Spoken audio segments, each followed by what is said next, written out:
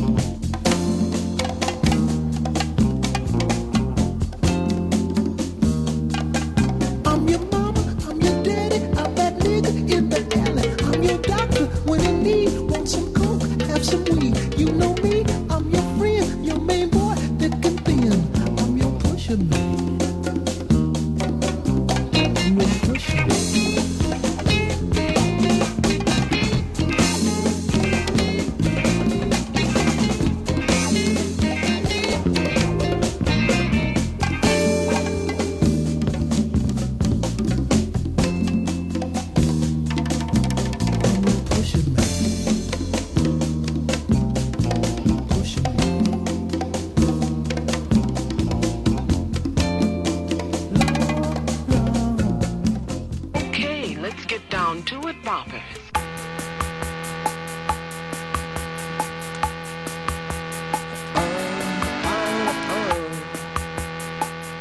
Oh, buddies, it's the Ron and Fez show on a Friday. Black Friday starting off. Remember, if your license plate ends in an odd, today is your day to listen to the show. If your license plate ends in an even, please turn us off, and we can't wait till Monday so we can hook up and have just a great time. So, odd day today. Horrible listeners as well. Well, I didn't even think of that. That's a good point. Now, Chris Stanley, have you stepped down as producer of this show, or why is Holly in St. Pete outside? Why has she emailed you and you had told her she would be on the list to come up, and then I catch her, she's coming through the revolving door, and she had a look on her face like, have I crossed the boundary here? Oh, no. Chris was supposed to, that I haven't heard back from him.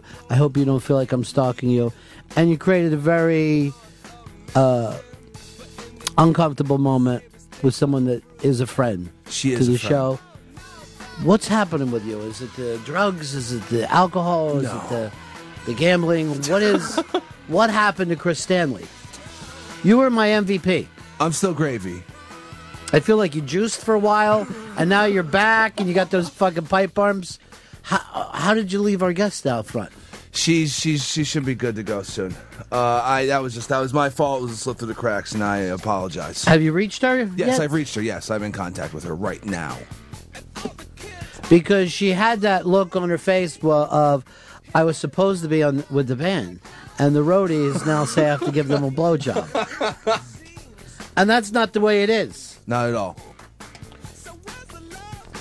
All right, good. So we're all straightened out. Yep. All right, it's kind of doc day today, so a bunch of people who have docs are going to be stopping by. Sammy, in Texas, you're on the Ron and Fez show. The great Ron Bennington. It's a pleasure to talk to you, my friend. I was listening to your interview the other day with Damien Eccles, and a friend of mine went to school with him. Mm-hmm. And if you knew Damien like he did, there's absolutely no way that he was capable of doing what he was accused of. And as many people in West Memphis that believe they did it, as many believe they didn't do it. Yeah, it's a very weird. It's a very, very weird deal all the way around. But the fact of the matter is, they let those guys out. I've seen the three films. There's a fourth being done, and obviously the filmmakers and celebrities believed in the kids' innocence, and eventually the state got around to letting them out. But it is, I think, every man's worst fear.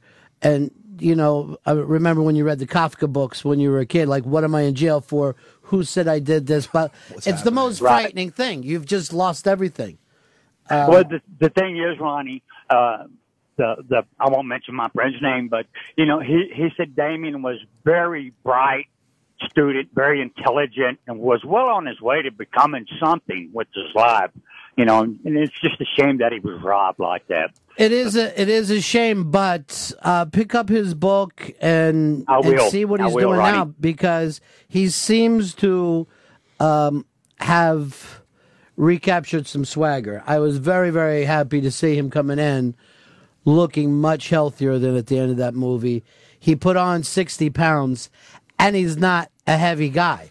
He's put on 60 pounds, and he's a thin guy. So you know what his weight was like before. He looked pretty badass when he came in here. He did. And that's his angle. But, you know, it's all out there. I know there are some people in that area who still believe or whatever. And, you know, it's always tough to be the, you know, the kind of freak thing. Everyone gives the geeks all the fucking love. Like, don't bully the geeks. But it's also weird when you're born into a town that you don't fit into, but you don't have glasses or fucking gay or whatever, that you just go, I'm into metal or I'm into punk, you're still going to get fucked with. You just treat it differently, you know?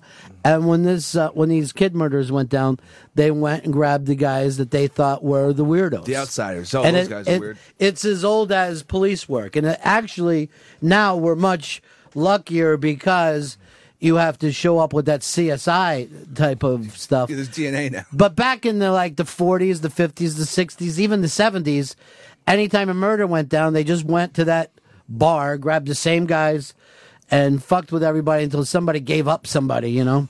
And the great thing about this, Ronnie, is that there's literally hundreds of these cases that the Innocence Project is working on. The what project? The Innocence Project, or whatever it is, that they work actively. So you don't know. You're using the word Innocence Projects, but you don't even know if that's a correct term. It is in the innocence is one of the terms. Yeah, but you don't want to give out let me give you a detail, Ron, that's going to help you, and people can go to this, and it's not. It's like you went like this. Look, there's a way you can help. If you go to worldwideweb.com, people are standing by their internet phones to assist you. Don't jump in with the extra thing if you don't know it. You have a computer, look it up if there's something you want to plug. I do. I also want to plug some people. If you go over to Unfiltered, Ken Shane has a benefit up that's taking place, I guess, in Rhode Island. Hicks, why don't you give me some details on that? It's happening in Rhode Island because Ken lived in Jersey most of his life. It's redcross.org/NJ/Titten Falls. Or you could just go over to... But what I'm looking for is what's happening at the benefit. If you go over to the iBang on Unfiltered, you'll be able to check it out. We don't... Except performers of Bob Kendall Band, Mark Cutler and Friends, and Rick Barry, one of local New Jersey artists. They're all going to be playing. All right, so that's great. I know Louis C.K. is announcing some stuff that he's going to do, and there's going to be a lot of benefits going on, and I'd love to plug each and every one of them. And, it's easy once the news gets behind you to go back to the way things were before. But there's a lot of people displaced out there. There's a lot of people... still without power, dealing with hardships. So if you get the opportunity to have a fun night and, help people, it's almost like we're making the innocence.com go on for just forever. Yes. Boy, you are no help. There's also somebody else I wanted to plug who was at the last Unmasked, and that's Kyle, the guy who is looking to do a show with us, Hicks, on DMT. Mm-hmm. Really, really good kid. He's great. The campaign stuff that he was sending in, the night, everything that was coming through, we were popping it up. It was so much fun. It was like campaign headquarters, but not just, of course, the Obama stuff, but everything that was either being voted up or down that night. He was all over. And I believe that he was doing all that while he was still in his car coming back from Mass. So a bunch of people jumped in that night, and it was a lot of fun. If you want to help out at the Interrobang, there's a lot of cool stuff that we're doing. By the way, the link that Hicks gave us is just where the money is going. So don't listen to him. Go over to the iBang, and that's the Ken Shane gig. You're going home, benefit for New Jersey. I understand. I want you and Paulo to actually look at each other and say, I don't know what new drug we're taking, but we should cut back on it. Guido, you're on the Ron and Fez show. Hey, Ron, you sound like $1 million, buddy. Thanks. Listen, the Innocence Project, it's the innocenceproject.org, and it is a nonprofit that actually helps people that they believe are innocent. As opposed to giving them a public defender, they have real good lawyers, and they go to bat for these guys. It's a great organization. And I pulled that out of my ass. So talk about that. You didn't give it to us. You just yelled out the Innocence. I said the Innocence Project. I had you said all the three end of the words. Innocence with Don Henley. Has Holly checked in yet? She's checked in. She's walking in. Because I'm certain, seriously, it seems like you've caught a bit of the Paul O's, and that's not like you. You're my MVP. If you break down and start locking up, what do I have? There's no locking. It might be we'll never lock, but it might go off the rails every now and then. Oh, okay. That's a good. That's probably better. All right, we can work Off with the that. rails is worse than locking up. I don't know. Just Listen, baby, please. I'm always moving forward. Once it's off the rails. Would you please stop? Thank you. Unmasked is still going on. If you want a chance for that, we look back into us, and we don't see where Chris Tucker has done any interviews almost ever. This is almost ever. Be the shit. I cannot wait for this next week. Next week, So Wednesday. you basically are seeing the first, kind of thing that Chris Tucker's ever done about this. He has there's Holly. Holly, you're worried so much. Did you think... Here, grab a mic. Did you think that we forgot all about you? Yes. I was wandering around New York City by myself, so lonely. Oh, Chris. Yeah. What is wrong with you?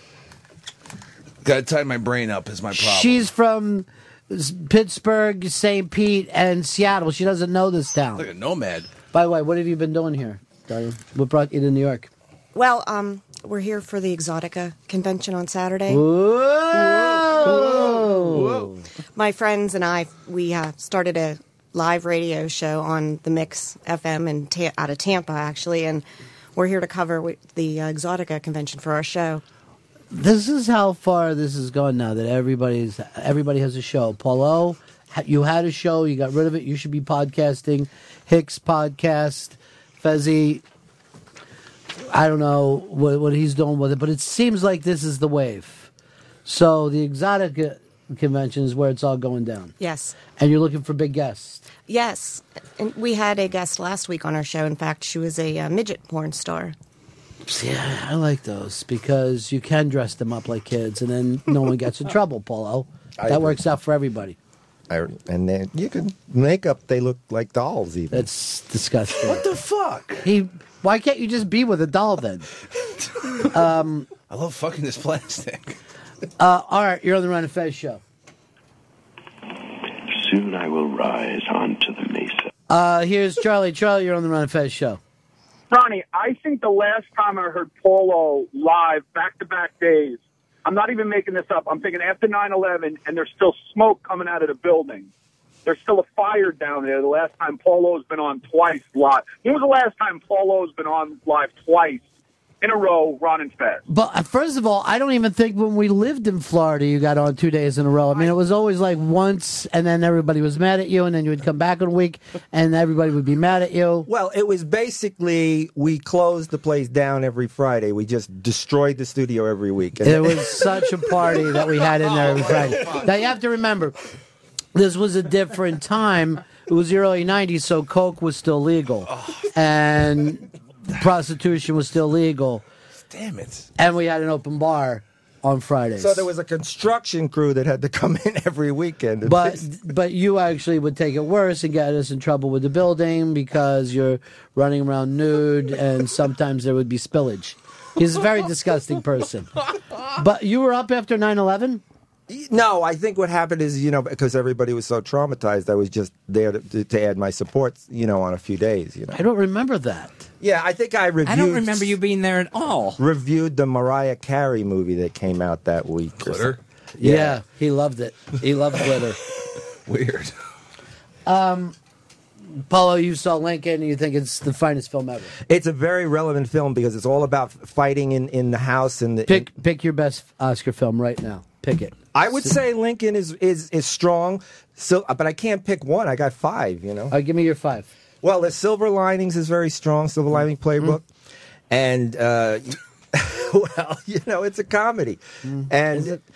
But, okay, Lincoln I will pick for right now. What are your other 3? There aren't any? No, on, it's not that I haven't. I just wasn't. I'm here to support Fez this week. I'm not thinking. Did you get him laid last night? We got the plan. We got the playbook. That's not what Fucking the roofies and playbook is. prostitutes. He's a hard-working guy. He's a very important man, and he worked late last night. So we did hit a couple. How did he work late? We've been on for 20 minutes. He hasn't said a word. I understand, but he worked late, and we got out. I thought you and him were gonna sex it up. Why did you guys? Why did you cringe at that, Holly? Why did you cringe like it was the worst thing that you've ever heard? She's going to the Exotica thing. Oh, midget porn is so hot, and then I bring up these two gentlemen together, and she's like, she gagged. Hey, first, what grossed you out? You can be Well, honest. it's just they're good friends, and you shouldn't mix all right, friendship. They're not friends. They're not. We could easily can't have stand him. We could easily have Polo out of our lives. Can you come over to our place tonight? That would be Yes. nice. Bring some friends? Exactly. I got the whole broadcast with me. He just made an accusation that my cock wasn't ready. What does that mean? I mean, he was disparaging. When? He said, "Oh, forget him. He's nothing." I mean, I didn't even show him nothing. I don't understand what happened. I don't know. I have no idea what he's talking Well, about. he did make a reference off the air, and I'm saying, I didn't hear it. What was the reference? The reference is, he's not ready. I don't know what that meant. Paul O, who has said he's coming to be my savior and my wingman, we went out last night to a gay bar, and I got Paul O a drink, and I said, all right, show me what you would do. Well, that wasn't his And exact there was word. nothing. Paulo looked at me and goes, I don't even know where to stand in this place. Was it disgusting? No, it wasn't disgusting. But here's the point: we knew we had a little more work to do when he got to his house. I mean, it was late. And Well, what are you saying that he's not ready? No, he's comes in saying he knows how to get me laid. He knew nothing. All right. He didn't know where to stand in a bar. He had no one to forget talk the bar. to. Go to the bus station with a 2020 twin, and you're going to get fucking blown. You're gay. Get that dick. All right, so here Gay guys are banging each other on the subways. here's the point: when we were there for 5 minutes, and I said, "Okay, do you want to go ahead and start?" He says, "No, it's better because if we do get started, I'll be up all night with this guy and and that kind of thing." So Doesn't know what he's talking we're about. trying to shoot for the weekend where it's wide open, and he says, "Yeah," and then when I get that guy in there, you need to be out of there for a few hours. Was that what he said? Yeah. You honestly think you can go a few hours, Fez? I'm just railing. Well, I'm including a lot of cuddle time. Yes. Yeah, I don't know if that's going to happen. Why does anybody want to cuddle? Maybe if they were like smoking meth. Cuddling with a person, to me, feels exactly the same as cuddling with a campfire. It's just... My skin! Well, you know what's great?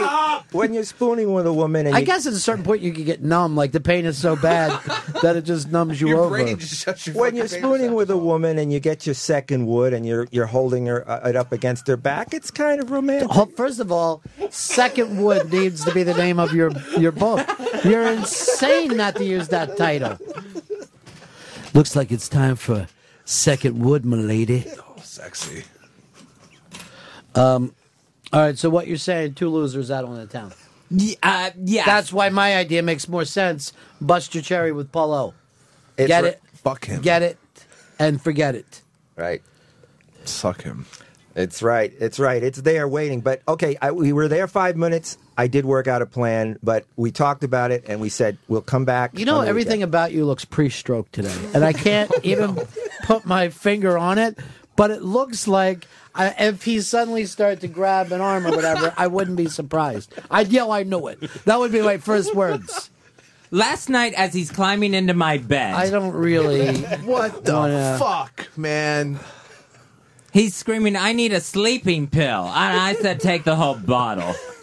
You took some of his meds? No, he took his... apparently, he has his own that he's traveling Take with. some Fez's too. I would. And for someone who's taking sleeping pills, he does not stop moving during the night. He's up and down, up and down.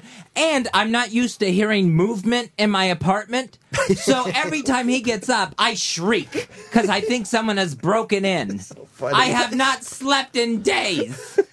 The gay couple. Ba-bum, ba-bum, ba-bum, ba-bum. Seriously, if you think that that I hung up a sign that said loser complaint, fucking, this isn't it.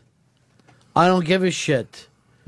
You guys are fucking lucky enough to have each other. You should be fucking happy. Appreciate it. Yeah. Your fucking love can All really right. fulfilled. Hey, there's the fucking port in the storm. You need to get in the fucking harbor. Dock that shit. Rather be out in the storm. Exactly, and that's where you've lived. You bitch when you're in the storm, and you bitch when you're in the port. I'm looking for my Prince Charming. There he is, right there. Come on. You're Prince living Lucky with them. Charming. You're living with them. Here's Rich. You're on Run of Fez. Hey, Ronnie, you sound like $1 million. Fezzy, fuck that cuddling shit. You want to get in there, dump and dance and get the fuck out of there, brother. Dump Fuck all and that dance other is your shit of fucking cuddling. nickname. Seriously, if you want to drive people away, Fez, start acting like you need cuddle time. It's a fucking nightmare to guys. Guys despise it. It's to me, it sounds like it would be fantastic. Oh, my the God. affection. Yeah, that's not what anybody's looking for. They're looking for fucking hard fucking jizzing is what they're looking for. These fucking gay guys, they go into places with masks on and fucking, they're just the fucking crotches cut out of their leather pants. They're not looking to fucking cuddle up to someone and bring up third grade stories. I remember this teacher I had, Mrs. DeMarco. She was telling everybody that I was the one cock. who, Shut your fucking mouth. You're just like, please. You're my fuck You're sleeve. fucking past. I don't care about what your aunt said to you.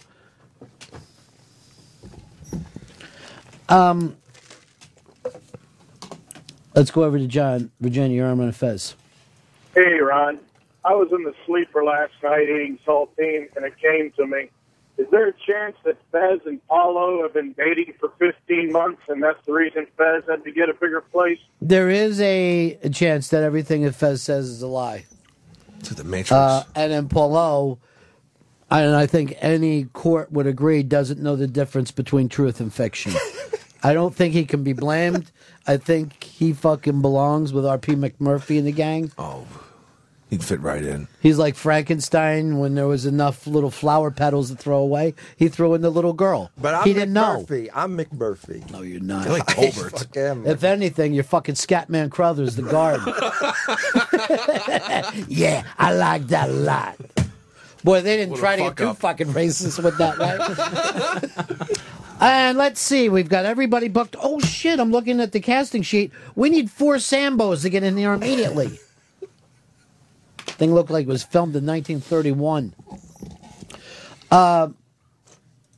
Paulo, your home state. Fez, your home state. Holly, one of the states that you occasionally live in, Florida. The Romney campaign has already said we did not win Florida.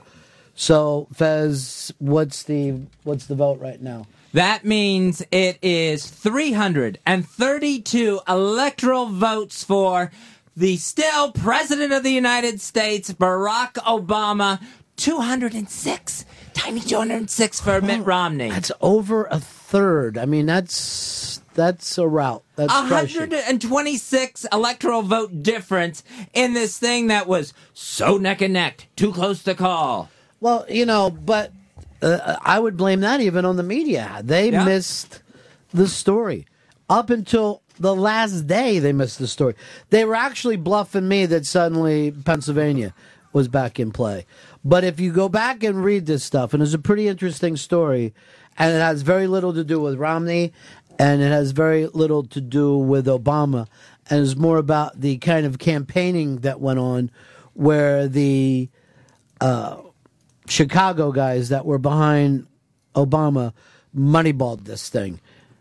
I mean, it was straight numbers. It was a surgical attack. Never had to worry because they knew. They didn't even have a worry when he fucked up the first debate. They knew they had this thing. They were just waiting for the day that everybody else. It was almost like they pulled the trigger 9 months ago, and then the bullet finally hit. That's awesome. Election night. Because no way anybody was predicting them to take Florida. No way anybody was predicting them to take, I don't even think Virginia up until the last Right, night, yeah. Virginia was supposed to go Romney's way. And they knew they had it. And Ohio was like supposed to be razor thin, could tip any direction. Well, in a lot of ways, these things were fairly razor thin, but they weren't going to change. Like everything that they had, they knew they had. It's a very strange thing and incredibly interesting just from that chess match type of way. It's almost like if there's a football team and you're sitting around, you're talking about offensive lines and all, and you're not bringing offensive coordinators into this thing, and you're not bringing up the fact of game plans into it. The fact that you read this thing today that Romney said that he was shell-shocked that night, that he seemed to know less than Nate Silver. It's crazy. It's a really crazy story. And Nate Silver is there for everybody in the world to see. They didn't believe him. They thought that he was a kind of a pro-Romney, a pro-Obama guy. Then I have to say, we as a country are so lucky that Mitt Romney did not get elected. If him and his people cannot read polling, how in the world are they going to read the situation in Iran, in China, to deal with them? How in the world? They couldn't look at numbers that were available to everybody. They're ignoring information.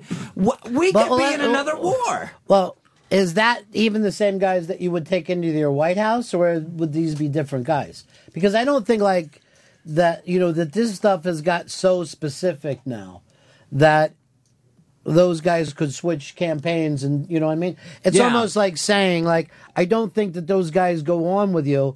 I kind of feel like they just run elections for you. That's just their job. They're professional. They'll go bounce around the country to other places. And these guys were phenomenal for Obama. But I guess, Fez, to go back, and I'm gonna stick up for you here, since you won't. You have to be the guy to hire the right people, and the same thing has to be said across the board. If you're a manager, you're not going to be around to make every decision. Your thing is to hire the right decision makers underneath of you. So you do have to give Obama that. But 330 to 206? 206. That's just a fucking rout. Nobody saw that kind That's landslide time, baby. Power to the people. All right, that doesn't make sense. I'm serious. I mean, that shit might work down in the West Village when you guys are practice cuddling for Fez. But, don't practice cuddling. And Obama takes 94% of the black vote. Takes 71% of the Latino vote. Goes over 70% of the Asian American vote. That's interesting. And they don't see, and they still think they can win on Romney's side without being able to bring in 55% of women who are over half of the electorate. And they still don't see this. They don't see this as a problem. Well, they will today. I mean, today, now that they've, had the punch in the nose, then you sit back and you change the way you do stuff. So, I mean, I brought up Iran and China, but, those numbers there that I just read, that just shows how out of touch you are with people in this country. If you're not trying to appeal to them. You say that, and again, I'm just going to stick up for the Romneys. It's not like Obama got 80% of the vote. There is at least 47% of the country that he's not appealing to, too. If you're sitting around going, is everybody with you? It's still a pretty divided country, He just happened to get the sliver on his side. And the point that I was making before is they kept that sliver in 9 out of the 10 states that they had to win. When you're playing for 10 states, which is all we did, and you lose 9 out of 10 of them, you got fucking crushed. Stunning. Never had a chance. It's fucking stunning, though. It's very interesting. And I'm sure there are going to be a couple of books about it. As a matter of fact, everyone has ordered Nate Silver's book and is trying to figure this the out. prediction book? Yeah, because it would work no matter where you are in business. There's not a business out there that you're not trying to reach more people. Holly and her new podcast are trying to say, how do we make people find out about us? Go to the Exotica Everybody's Festival. doing it. Hicks, you're like, hey, what are the liquor stores that are open? What time will they be open? Are some open on Sunday? Are there blue laws? I don't know. What parties are going on right now that I could go into with an open bar? Exactly. You didn't go to that book party last night, huh? No, I would love to. I didn't make it, though. Who was that from? Who Davey sent that? Max Sports Program. That was from Teddy, I believe. Yeah, but what was the book? You should plug. Paul, you're on Run Fez. Paul, you're on the air, buddy. Hey, how you doing, man? Good.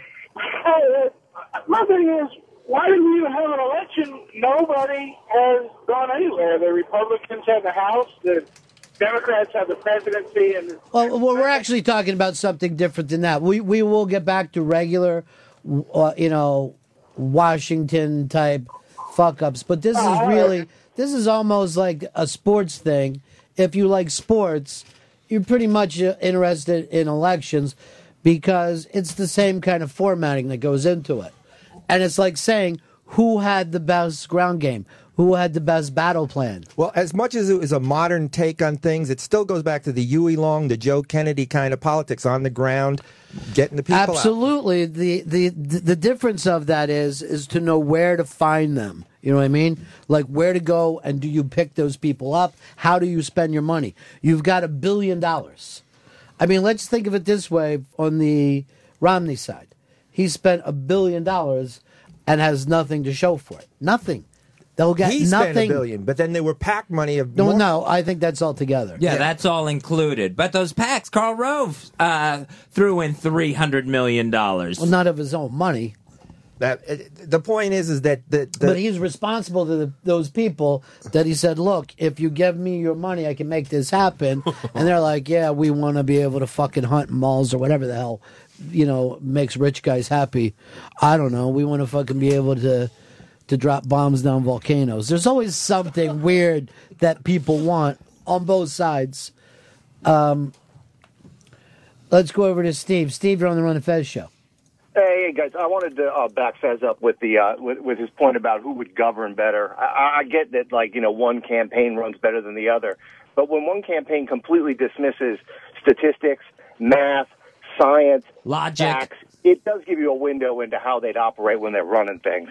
No, you could always say that you basically get this pretend war that you have to win.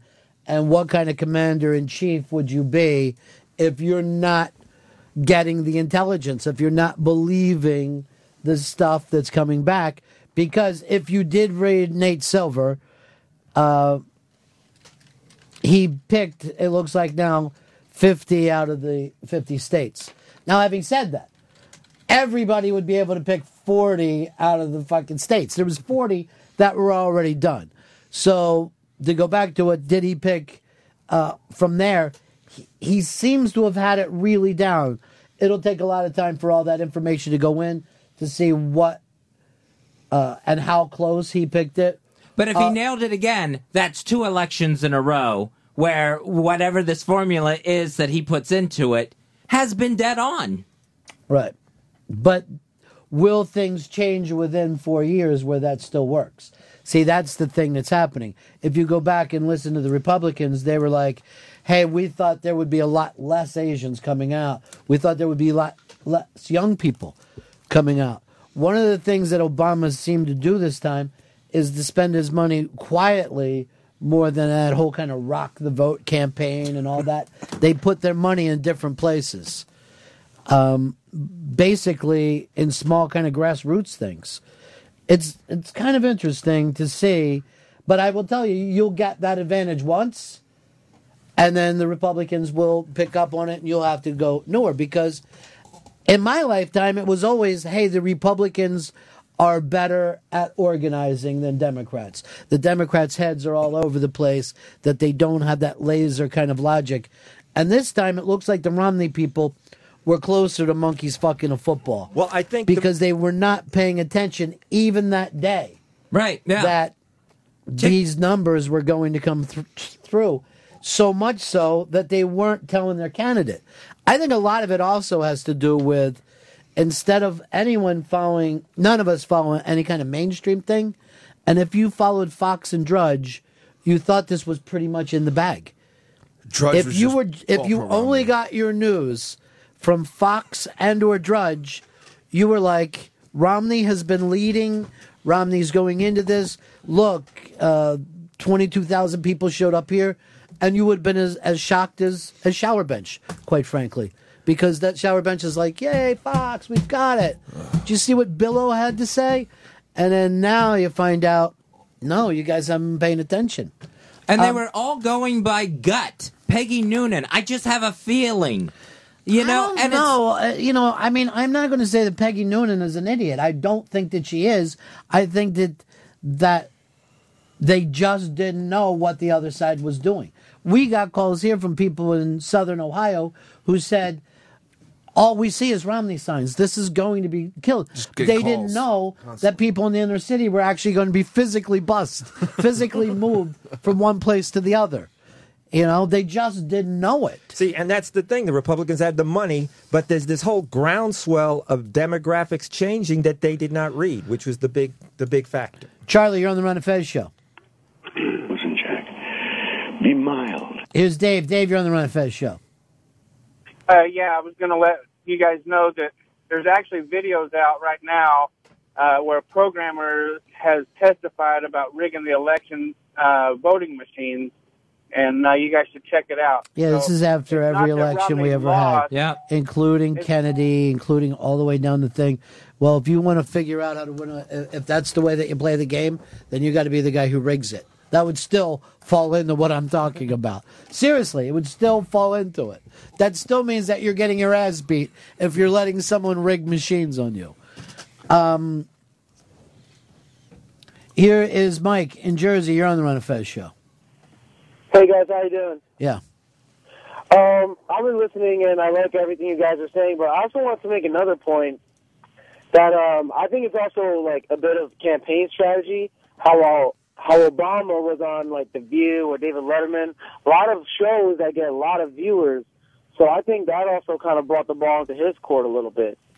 Like, you never saw Yeah, I mean, Romney they on don't go on any of those shows for no reason. You know what I mean? They break it down. This is all just straight marketing. It's honestly a lot less about message and a lot more about marketing. Think of how many ketchups are out there, but how many brand names can you actually name? It's crazy how much of that stuff just sinks into your head. Here's Carlos in Texas. You're on the Ron and Fez show. Hey, buddy, I voted for Mitt Romney. I'm one of those crazy conservative Latinos. I was looking at this, and it's not the demographics why the Republicans lost. They lost because there are people in our country that wants free stuff. That's it. I know that's the Bill O'Reilly thing, and he says it every night. So But ridiculous. Just instead of getting angry, just go back into it. But when you hear the free stuff thing and you start to fucking repeat it, you have to say to yourself, what is the person selling that to me? In terms of free stuff, who's got more free stuff in this world than sons of bankers and sons of lawyers? White people have gotten free stuff forever. White people have gotten a nice fucking ride, so you can't get fucking pissed.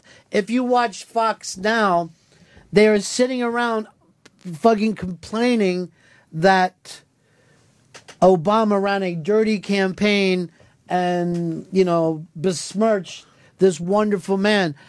For the Fox people to sit around and go, how dare you do this? When basically they say that Obama's not from this country, that he's a murderer, blah, blah, blah. Yeah. I'm not even saying that you can't say those things, but at the same time, if you're sitting around doing racial jokes and then someone does something to you, you can't act like you've crossed the line, my friend. How dare you attack the fine Irish people? Have you not heard of the potato famine? Yes, it's an ugly fucking game. But if you're repeating the Bill O'Reilly free stuff thing over and over, Bill O'Reilly's gotten plenty of free stuff in his life. I've gotten plenty of free stuff. Look at any NFL stadium this weekend. Those stands are going to be filled with people that got free stuff. It's true. You can't get in to a regular ball game and get decent tickets unless some big corporation gives you those tickets. That is okay. But the thing of, oh, my kid's sick, what am I supposed to do? You. Work for Yeah. it. You fucking work to get that guy, MK. You're not getting shit from us. That's what. Did he just scare you a little bit? I saw that, Holly. He does that. What? He does it. Well, How am I you're scared? frightening. How am I frightened? It's a small room. It's a small room for you to be acting like that. It's just nice to know that you are animated, that you don't just sit there. Yeah. I get worked up sometimes. That's good. It looks like you're doing a movie right now called The Crow Needs a Bromo. Hey, let's get revenge on those guys, dude. What is this coat all about? It's cold out. This is my winter coat. Yeah, but we're inside now. Oh, all right. I like the buttons. Those are really nice. Thank you. You want them? Sure. I need them to button the coat. Were you in the Navy? No, I was not in the Navy. You sell Cracker Jacks?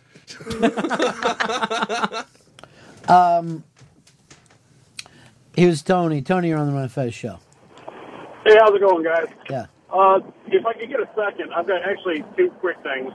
Everybody keeps saying we need a third party. There really is, if you want to count it. The Tea Party is the far right. Then you've got regular Republicans, which are the moderate right.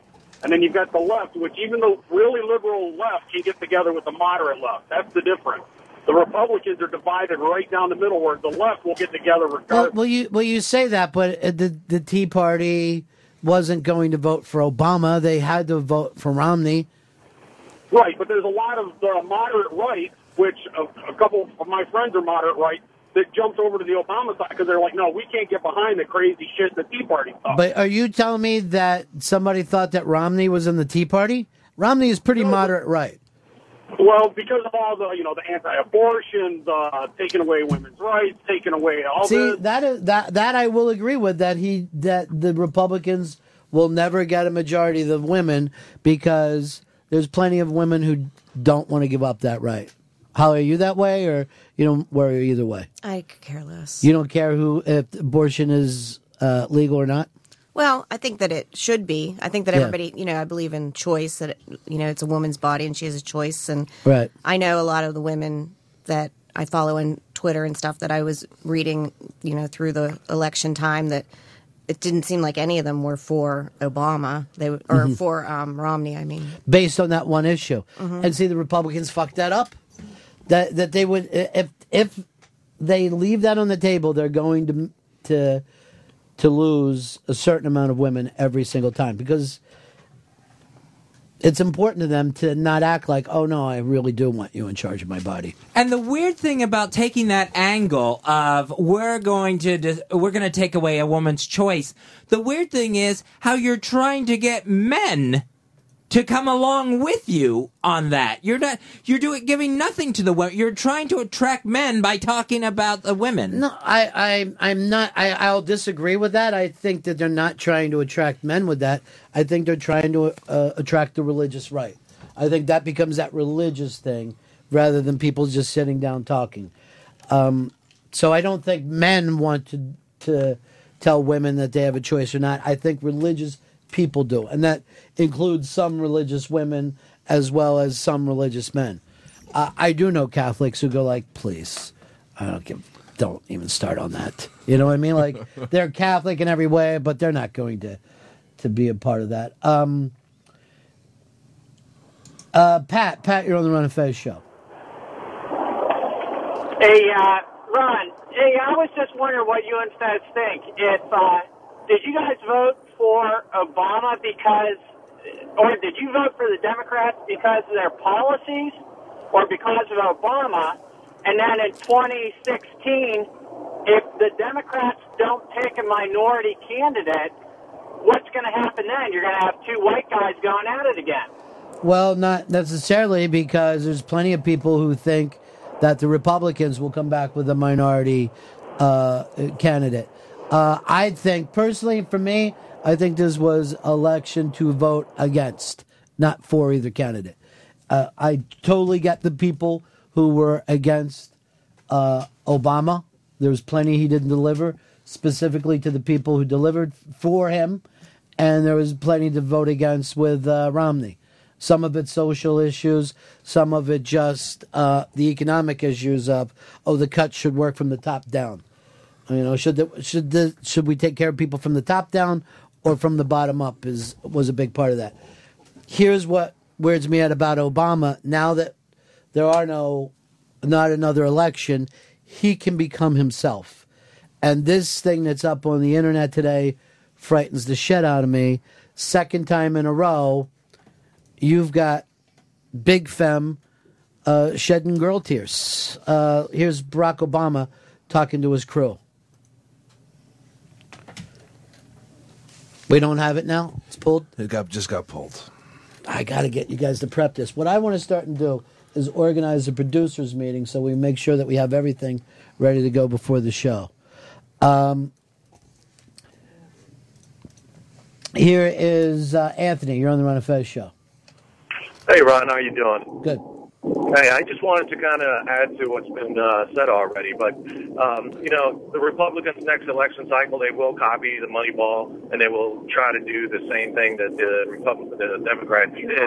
But the problem is the message. The message has not changed, and I don't understand this perception out here that somehow minorities are lazy people, and they forget that there's more, trailer parks than there are ghettos. I mean, the term of a lazy Mexican, I haven't seen a lazy Mexican. I mean, they hold three or four. I don't know any, as far as Hispanics go in this town, nobody works harder. Nobody is moving faster and spending less time socializing than those little Hispanic guys that, from all that I know, make their money, send it home, and keep grinding. And that money actually does a lot more good for their thing than it would up here, someplace where the dollar is worth more. Let's go over to Jack. Jack, you're on the Run and Fez show. Hey, Ronnie. Yeah. Everybody complains about the social welfare in this country, and it does kind of sway a certain part of the voting base, but social welfare is just a drop in the bucket compared to corporate welfare. I mean, an absolute drop in the bucket. Until we wrap our heads around that and start fucking emailing Bill O'Reilly about his blowhard, stupid talking points about that, we ain't going anywhere. Nowhere. It's a very good point. The corporation thing has got to be dealt with. And I don't know how you can call yourself... It's what I like about the libertarians, that they don't think that the corporations are even capitalism anymore. They think that it's moved into another place. Now that the election is over and we can get out of all the shitty talk, I think it would be great for people to start getting together and talking about what is really wrong with this country and stop fighting over these little personality things, because it drives me nuts. Michael, you're on the Run and Fez show. Republicans, just from running any kind of election, when they put ads in the paper and talk to other individuals, if they ever got rid of abortion, what are they going to spend their money on? No candidate could ever get rid of abortion, because then what other issues are they going to bring up socially to compete with the Democrats? One thing that they need to do then, if they have no plans on actually going through with this, they should stop talking about it. They should just say to these churches, I know you're upset about it, but it ain't going to happen. It ain't going to happen, dude. It's been around since the 70s, legal. And the reason why they made it legal is because it's too much of a nightmare illegal. I feel the same way about pot. I feel the same way that we're sitting around saying drugs are outlawed, and these two fucking idiots are sitting down eating their pills last night because that's what they want to do, rather than live in a lifestyle where they deal with themselves. But if people would rather just eat a pill, who cares whether they have a doctor's note or not? And who could possibly argue with marijuana? It's cigarettes and alcohol are just in the same exact league. There's hardly any difference if you're talking marijuana. First of all, to me, I don't give a fuck if you're talking heroin. You say to somebody, you shouldn't do heroin. That's as far as the argument can go. They're going to do heroin if they want to. You lock them up or do whatever you want. The guy does heroin.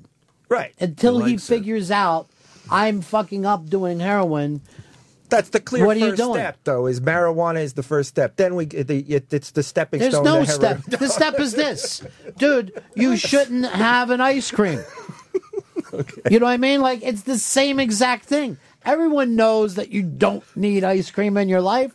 What are you doing ordering ice cream? Tastes good. And that's what fucking heroin is. It solves the same thing. Marijuana is the same thing. Feels good. These dog. fucking pills that doctors are giving Fez and Polo, it's the same thing.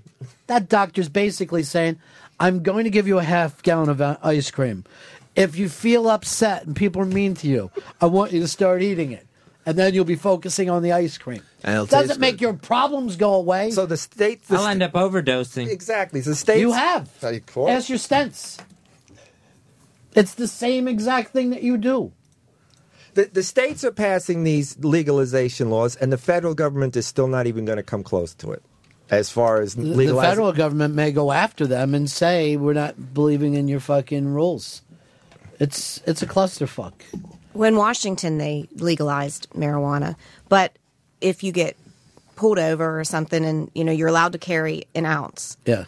they can test your blood to see if it's in your bloodstream, and then it would be the same thing as if you got pulled over for drunk driving. Right. I don't know why you want to go anywhere if you're smoking pot. Just stay at your house. It's fun to drive around sometimes. You're fucking stoned. Oh, you mean Beaver Valley? That whole fucking thing of, this was us in high school. I'm going to get a fucking house like that one up there on the hill, but I'm not going to have the maid's quarters that close. What I'm going to do. I swear to God, we did it almost every day instead of going to school. Yeah, dude, we looked at Westchester. different mansions. Fucking driving around Westchester, right. Connecticut. Holy shit. Did you see the size of that house? I don't like the waterfall in the pool. I wouldn't fucking do it. Gaudy. Yeah, it's stupid. I don't want pillars. And you're just arguing about that instead of working towards anything. No, I want to All get right, high. here's the fucking crybaby in chief. That come out when you throw a stone in a lake. That's going to be you. I'm just looking around the room and I'm thinking, wherever you guys end up, in whatever states, in whatever capacities, whether you're in the private sector, the non-for-profit, or some of you decide to go. And what you described.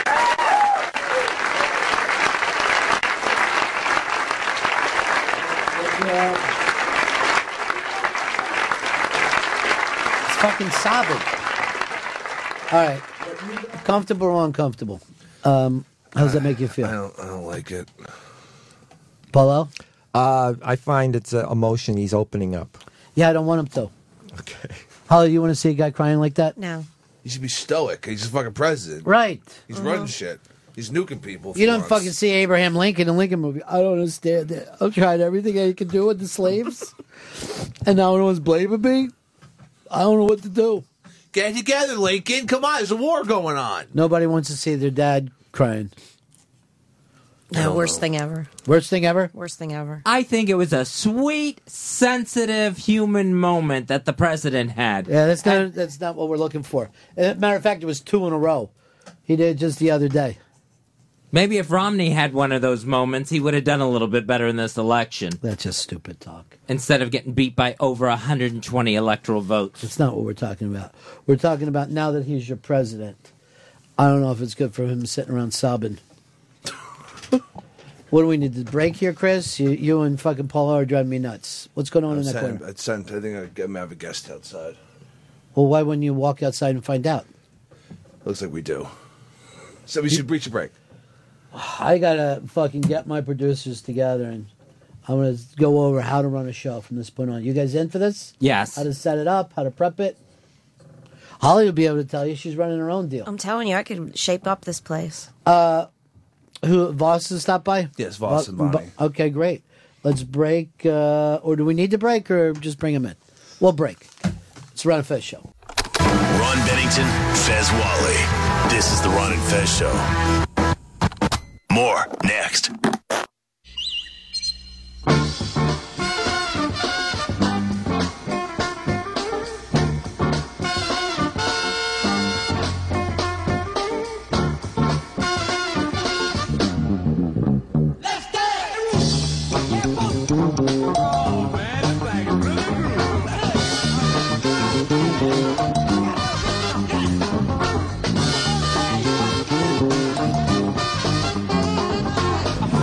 Filmmakers. Rich Voss and Bonnie McFarlane are here. I like that. I like Yeah, it the is sound nice, of that. isn't it? Yeah. Filmmakers. Yeah. Not comedians, not funny people, but filmmakers. I have a new title. You do have a new title. And now you should do stuff like, as a filmmaker, this is how I feel about it. You know? Yeah. Tomorrow, this finally, you're putting this. How many years are we talking now that it took to put Almost this together? 3.5 years. See, people don't realize that. They Yeah, it don't takes realize that a doc takes so long. Yeah. Well, I mean, when you have 60 hours of tape, that has to be. And she's so brilliant. Bonnie not only As a went, filmmaker. Yes, as a filmmaker. Bonnie not only went through everything. Everything has been. What do you call it? She logged everything, wrote everything. Right. Everything is written. 60 hours. It's called transcribing. And yes. It's written. Yeah. You scratched it out on cave Yes. walls. It's our floor has marks in it. Came up with my own system, and it really worked well. Oh, but do you end up hating everyone who's in the film after looking at? Well, when this you one? start transcribe, it takes about. It's, for a 1 hour interview, it takes about 3 hours to Yeah. transcribe. And at the beginning, you're excited, you're like, oh, this person's saying, but Right. everybody just ends up repeating themselves. Right. And by the end, I was, shut up, shut up. You've already said that. Stop. Yes, I did. I would yell at them. And then you also see everybody's verbal tics and things when the you know what I mean people just starts to stick out Right. to you, So one of the things they do in any kind of interview that is ever transcribed is try to fix the person. Where if you what you're doing now, they try to edit it means I'm going to try to sound as educated as possible. That's funny. I didn't do that. Yeah. I didn't. I You let left the it tics in. in. You've been Yeah. trying to do that with me since we've been married. Right. Shut up. Fix. No, I also felt like when I was doing the transcribing that I could have maybe for a small fee told them exactly what was wrong with them psychologically. Right. Like I felt like I got so much after watching it slowly and rewinding and getting that phrase again, and you really figure out what bothers people. It's really interesting that you say that because that's all psychologists does. The thing that your friends and family won't do is pay attention to you and honestly listen to you. What was that? Exactly. Now, you put this together, but the thing about a documentary is you don't know where a documentary is going to go. No. The way you can control a film. Well, I this didn't even took- try to This took control so it. many different turns. I mean, we had probably 2 or 3 rough cuts before. There's probably 20 Yeah. people that we interviewed that didn't end up in the final. Big comics didn't Yeah. make it into the movie, because it didn't go with the flow or Yeah. it didn't. They you didn't know. add something. Yeah, they didn't add, and I mean, it's, whatever. Big deal. Jeff Ross, Margaret Cho. But what I'm saying is, Well, Margaret Cho didn't make it in because she was filmed poorly. I'm not going to say who filmed her. neither am I, because then I would be throwing myself under the Right. bus. He's smart. He knows when to keep But I mean, quiet. but everybody's in. There's so many people. I mean, so many major comics: Joan Rivers, Sarah Silverman, Wanda Sykes, Chris Rock, Dane Cook, Joy Behar, Susie Essman, Lisa Lampanelli. Yeah, and that's the beauty of taking 3.5 years that you can't get all those people Yeah. in 6 weeks or whatever you think. Impossible. Like if you're going to do this as a TV special, Right. You know what I mean? If you were going to do this for 60 minutes, you'd come up with the idea, and a month or 2 months later it would have to be out there. But what you can do in a documentary is take the time to get as many people as you could possibly get. Did anybody go out there and surprise you by saying, "Oh, women aren't funny"? Or Oh, it's women- funny because in the beginning, Yeah. one of the, I talked to this other filmmaker and he said, he goes, the problem that you're going to have is getting people to go on record saying women aren't funny. Yeah. And I was like, really? Like, Yeah. I didn't even think of that but we had zero problems. because ladies you're and dealing gentlemen. with comics that don't mind. Yeah, like but you're even not club dealing. owners, Yeah, yeah. regular people aren't going to say that, but what club owners were also ready to say women aren't funny. Oh, sure, because they want to uphold what they do, which is all Yeah. men all the time. So they're like, well, if there were funny women, we would use them. Club owners were basically too saying they don't sell as many tickets as men. They were using that, That if as people call up and a woman's on, Yeah. Do you think they that's won't- true? I think it's true for anybody. If there's a black guy on, there's probably people that don't want to go see that. If there's a Jewish New York style, Right. in your face comedian, people probably not for me. There's, Yeah, it is really funny that they will still go with the, like women take back the night type shows. Like if you did that in any, like if you ever said, hey, come see 4 women architects, everybody would be like, what? Yeah. What are you, fucking sexist? But nightclubs can get away with that. Well, there was a part of the movie we took out in the extras about I would never hire a female lawyer. Right. Female lawyers stink. Right. It's only in comedy people. well, it's kind of sanctioned misogyny to talk about Right. sense of humor because I don't know. There's nobody really gets hurt on that one. Well, I do. This is still a prejudice. I think I get a little nervous with a woman pilot, even though that she passed all the same tests. If you walk on and she's the pilot, you're like, oh boy. Well, I remember one time I was waiting for a bus. This was right after college, and it was late, and I was getting really angry, and pulled up, and it was a female bus driver, and I remember in my head going, "Of course!" And then I was like, "Why did I think that? Yeah. I don't even know where that came from." Because you're a mean person. I know. Yeah. That makes sense. So the screening's where? Where is the screening? Caroline's on Broadway, and it's at 1:00 tomorrow afternoon. It's a part of the New York Comedy Festival, and it's a kind of just a sneak peek showing. We literally got the DVD yesterday, last night. 12:30. Yeah, we got it messengered to his room, his hotel room, and it's a little cutting it close, but we got Now, it. the same time you guys are doing that documentary film festival is downtown right now. What's the name of that, Chris? Do you know? Doc NYC. Yeah, Doc NYC. You should hook up with some of those We people. didn't even know about it. Didn't even put it into that. And that's going on right now? That's going on right now this weekend. A couple other people but are stopping in here today. Here's the thing with our doc. It's not, well, one, they don't have who we have. Two, it's not an empowered doc. It's a comedy, too. It's more of it's a comedy documentary. It's funny. Like, it's not like, hey, we're women. It's not about, empowerment, or it's me and Yeah, me being we an don't asshole. really take the topic too seriously. Right. Yeah. But the women that you're talking about Are funny. they're not funny, but they are funny, but they also had to go out and battle this, each one of them individually. Yes. Like when you talked to Joan Rivers, and I had before, she, it was really tough in those days to basically not get raped most of the time. You know what I mean? Yes. It would be so far of, oh, good, we're going to book you. By the way, you get to blow me when you leave. You know what I mean? She had to battle that kind of shit all the time. But she's not a victim at all. At all. She just, Yeah. I'll just work a little harder and I'll just, Well, isn't that the funny thing, though, that kind of is of stand-up comics, that they get victimized so much, whether you're male, female, black comic, whatever, that they are survivors. You know what I mean? But it's, because we deal with so much bullshit. I mean, comedy. Watch your language. Comedy. Please. Because it's you. So all you hear is no, no, no, no, no.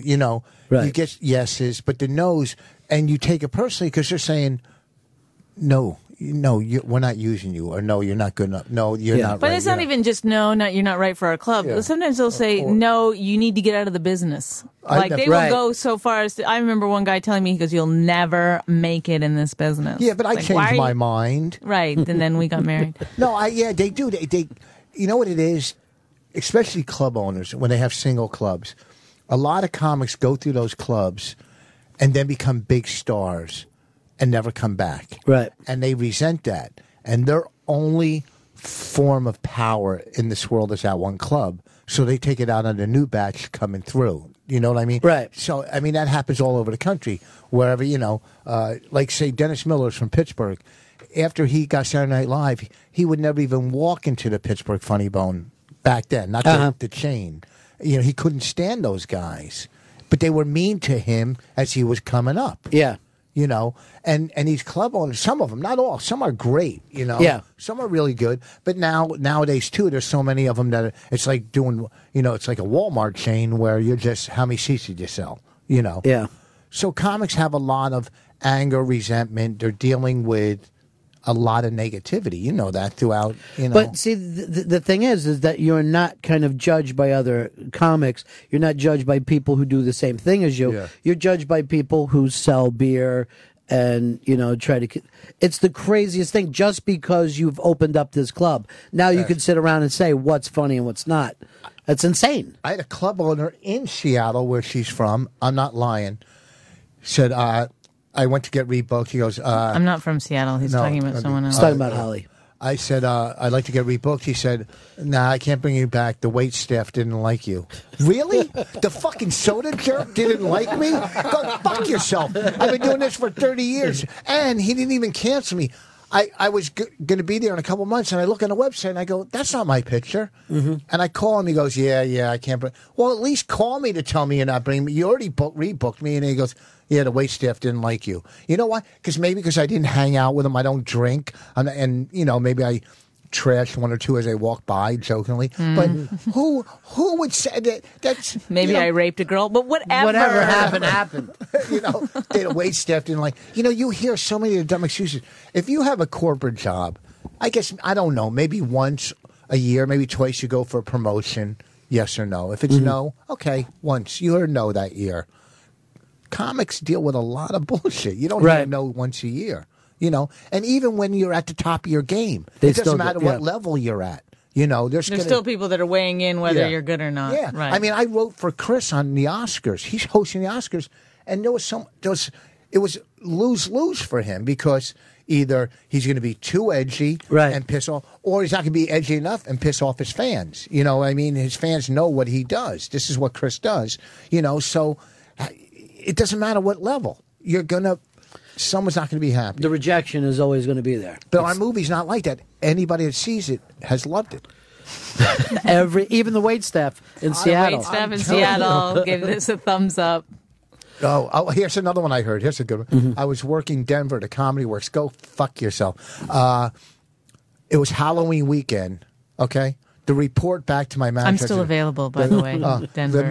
My manager at the time, the report back was, he does too much crowd work. Really? They were in costumes every show. Okay? There was a guy in blackface. How am I not going to say something? Really? He did crowd work to the people in costumes. No. Maybe I should have just tap danced. What is their problem with crowd work, though? That's another bull, because that's an art in itself as a comic. I think it might even be more difficult to do crowd work than to do material. Not then, they just come up with stock excuses. But I think they think you're fooling around if you're doing crowd work. Yeah, like I'm not serious. Let me tell you something. I'm doing material in between crowd work. But, that was, he was doing crowd work. To the clown with the two heads, they're the worst. And here's the thing: if you were selling out these clubs, selling them out completely, they wouldn't care if you lit the wait staff on fire. Absolutely. Okay, because it's all about numbers and money. It's exactly true. It's why it's weird to get feedback from them when they would book the fourth lead from some sitcom that people would come out just to have their picture taken with somebody from TV. They would book them in a heartbeat. Yes. If Cameron Diaz called a club and said, I want to do comedy tomorrow, they go, come down. Yeah. Can you do the whole weekend? Have you ever done it? No. That's okay. We'll put somebody strong in front and behind you. Whatever. They're just... You're right. That is the funny thing, though, is that somebody like Cameron Diaz will say to themselves, I want to do, I think I'm going to go out for a while and do stuff like that. You see people doing that type of thing where they turn like a lecture, like they might do a funny lecture and then all of a sudden that's comedy. It's crazy. I could do that. Yeah. I guess in a lecture, you don't have a check spot and a middle act that runs to the stage, okay, and juggles his family, okay? I think, though, like some people start doing stand-up after they get famous, and I don't know, it always bugs me a little bit. The way they, I went on the road. I did the clubs. It's like you didn't do the clubs unless you did it when nobody knew who you were. It's really true. It's an entirely different thing. And that just doesn't mean Michael Ian Black because he's good, but there are he's in our movie. But he's definitely one of those guys that after they did it, after he did it, he goes, "Hey, how do you? I don't like having time in between acting," and he actually is really, really good. But he loves comedy. Yeah. I mean, it is a different, I guess. Yeah, and he comes from a comedy background. He's not like everything he was in was comedic, and they're writing comedy. Yeah. Bonnie has the best theory about why comedy is the hardest and acting. She said kids and animals can act. They can't do stand-up. It's true. It's just. I've seen a pretty funny monkey. Obviously you get actors like Philip Seymour Hoffman or that's a whole nother level. But that other bullshit, come on. Right. But we had, to me, one of the best fucking performers of all time was little Michael Jackson. When he was like 11, 12 years old, he was as good as anybody, in my opinion. You're never going to find a comedian at 11, 12 years old who would go, holy shit, that guy's better, as good as Pryor, you know? Right. Yeah. But little Michael Jackson was as good as James Brown. I don't give a shit what anybody says. I've never heard of this guy. Who is he? Oh, he went on later to do Right. the When Thriller you used to album. watch him Yeah. on TV, and you go, this kid has more talent Right. than anybody I know or I'll ever have in my life. Just his dancing, not even Right. his singing. Just his dancing as a young kid. But you won't find that in a little kid. There's no such thing as a little kid. Well, because you have to create it completely 100% out Right. of, you know, everything you're doing up there, you're creating, you know. It is the strangest art form, I think, that we have. There's nothing weirder than going up and I'm going to talk for 45 minutes while you listen. Imagine having someone in the room do that to you. Well, it's interesting that it gets so little respect. Comedy gets Yeah. that when, you know, people are spending, you know, millions and millions of dollars to make a movie to keep people in one place for an hour and a half. Right. And, you know, I've seen Rich do 2 hours, kill, you know, Yeah. he's doing what they're, you know. Or, yeah. But his jeans do cost a lot of money. You're looking at, you know, $100 million to keep, and all these different people working together to do it. Or Springsteen, who is using songs that have been embedded over and over and over. So when the song gets played, you were thinking about an old girlfriend or your high school friends. There's nothing in comedy like that. It's only about this moment. Yeah. You know? And that's true, too. You got to keep writing. It's so hard. I mean, if you'll repeat some stuff from last year or the year before, but someone will go, I heard that. Yeah, really? Well, when you go see Springsteen, does he do a whole new set every time you see him? You know, Yeah. I'm not Louis C.K. I can't write an hour in a week. I know, but I think people, when they're with their friends and they're funny, they think this translates. Right. This would translate on the stage, and they don't get that. Like, it's so hard to people don't know who you are, especially to just start. This is my sense of humor. These are without knowing anything about me. You know, I've got to try to like bring you along on this trip. Yeah, there are so many like clueless natures about that too, because some people won't even be funny to their friends and family, and they'll go up in a club and do stand up, die, and then come over to you and go, well, what do you think? Yeah. And they will honestly think, you know, I might be one of those people. The new comics have to bring friends, you Right. know, and I go, you know, it's tough enough being a new comic. Now you got to bring friends. I go, what's even tougher is being one of those friends driving home with them going, no, you did well. Right. No, you know. If you have a friend in the city who's starting stand-up Yeah. now, they asked you to go to shows all the time. Yeah. And you have to say to them, no. No. You know what I mean? This is not worth it. It's like asking me to go to your aunt's funeral. Yeah. It's terrible. It's awful. They should have, and I was talking to another comic about this, they should have, like they have Scared Straight. They should have it for new comics. Like, look at me. I'm 55. Look, is this what you want? Right. A failed marriage, a marriage where the only time you relate is when you're writing each other jokes. Is that what you want? You know, no, I'm only kidding. I Someone's didn't know calling- that was our Yeah, it was relationship. just a joke. You know that. Hold on. DeRosa's calling me.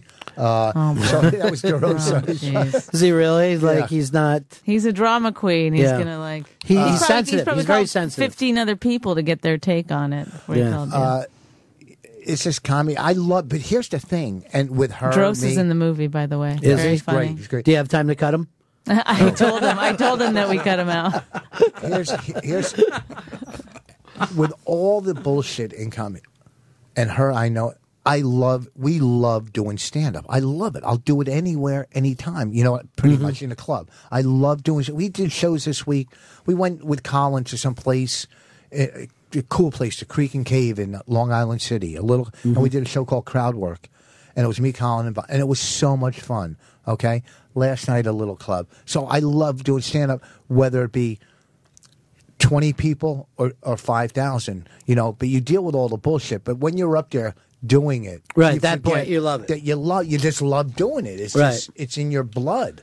You know, to do stand up. That's what the fuck I. But you can also never finish it. That's why you just keep doing it because you can never. so never get really perfect. Yeah, you never get it. Yeah, it's true because I like my last CD was pretty good, It's great. I go, I hate what I do. I get have to- $1 every how do- time I say that. I got to reinvent. You go, why am I doing this? Why am I not doing something that has more meaning? You know, Right.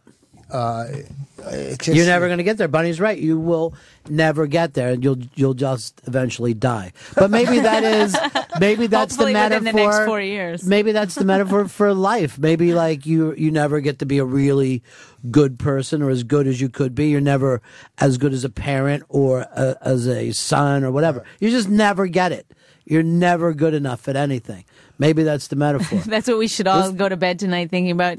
You'll never be good enough. Yeah, this is the most depressing movie. Women aren't funny. Whose idea was it to come up with this? Which one of you? Well, this was all you? yeah, I mean, I had the idea to do this movie, and then I sort of, pitched it to Rich. I remember totally in the hotel room, and he immediately was like, "Yes, great idea. Let's do it. How do I fit in?" Then it was all about how. And he was like, he kept going, how am I going to be in the movie? I don't understand. What's my part in the movie? And I was like, that is exactly what you're going to do. And it is. It's really him, trying to get in the movie. The funny thing, we were talking about DeRosa today, who I do think is a really sensitive guy. And that every comic is, don't you think? Somewhat sensitive. Right. Somewhat needy, somewhat insecure. Yeah, just want that over and over again. How do you think that plays into the art form of it all? Why is that? Well, because it's you're trying to get validation from complete strangers that you didn't get somehow growing up. That's what a lot of comics, I think. You were invalidated, probably as a child, and as a child you can't handle that, but as an adult you should be able to handle it. Right. But your inner child is making you. Oh, brother. I'm telling you, read any Bradshaw book. But see, maybe this is what you were saying, how you get done as a comic, the day that you go, I don't need to walk out and get 20 people to be fucking happy. But I think it's that sort of reduces it to something that it's not really like. Well, it's creating too. It's being created. It's a very But it's a specific type of creation. That's the weird thing about it.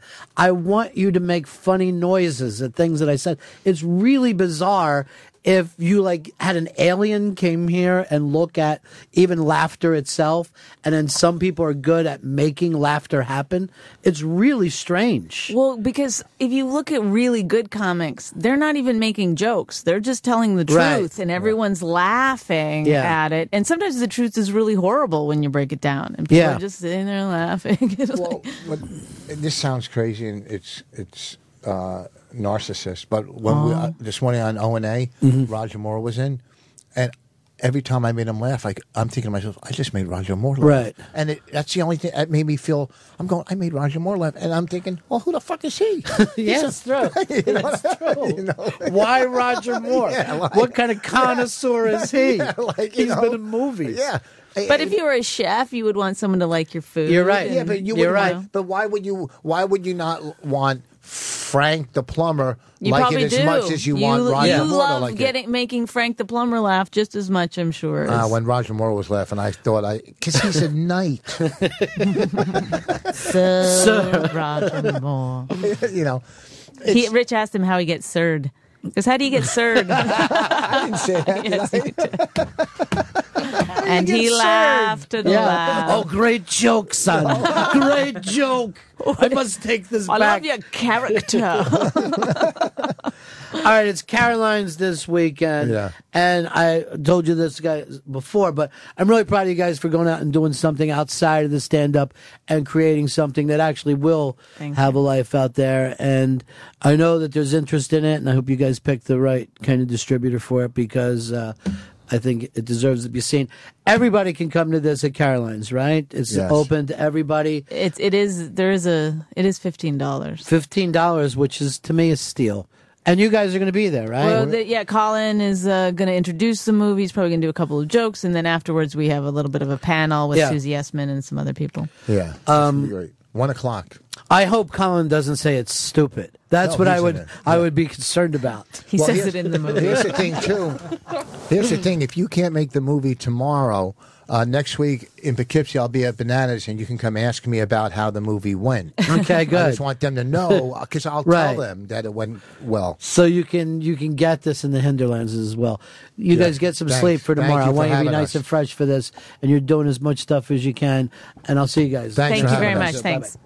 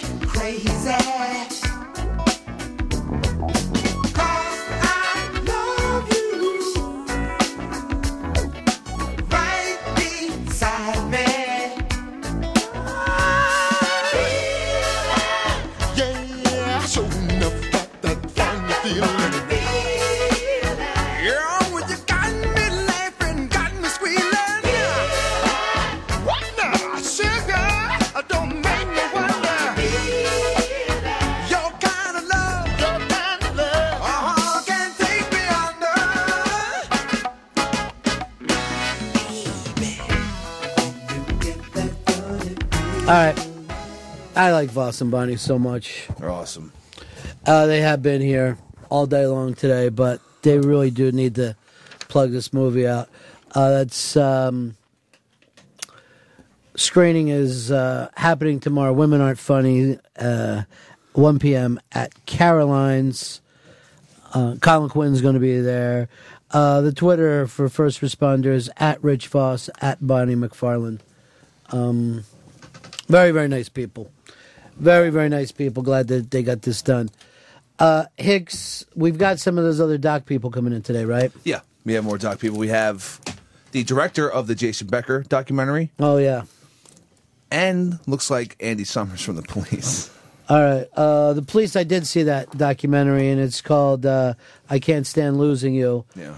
The weird thing about that is he shot so much stuff of the Police the whole time. He was a photographer. So you get all these kind of weird rock star things. But what you forget is how fucking big the Police were, and then they broke up. They broke up at the absolute peak. They were the biggest band in the world. Every country they just blew the fuck up if they went there, right? I mean, They were a worldwide band. Well, first of all, you got great musicians and then this real pop music, so it was accessible to people who aren't exactly like music connoisseurs. But you have this fucking fantastic drummer. He's unbelievable. And then Andy Summers is like a great guitar player. The Stones were looking. He was one of the names that when they picked up Ronnie Wood. It was like him, Jeff Beck, Peter Frampton, and there was one more. I can't remember who it was, but just maybe Rory Gallagher. I can't remember right now, but just fucking great guitar players. Shit. So Andy Summers will be on by the end of the show today. And this Jason Becker story, what time is he coming in? 1 p.m. That story is just a heartbreak, man. And I shouldn't just leave it a heartbreak because it's like a great story that makes you feel better about being a human. You won't sit around crying like Barack Obama for winning. He should be fucking partying. Like he should be. Not just getting emotional. He should be guying it up a little bit. Like, he's got his 4 more years. He's got it. He's a lock. Nothing's going to happen. He's exhausted. I mean, for the past 2 years, he's had to campaign, plus try to run the country in this mess. I'm so proud of you for using the word try. That's a really good one. He can run a campaign, but then he tries to run the country. The weirdness on this, though, is why not go take I would feel better if he did go rest. Go cry with your wife. Look at Obama taking a vacation days after he won the election. Good, I would do it because you don't have to run again. What a Let dick. everybody bitch.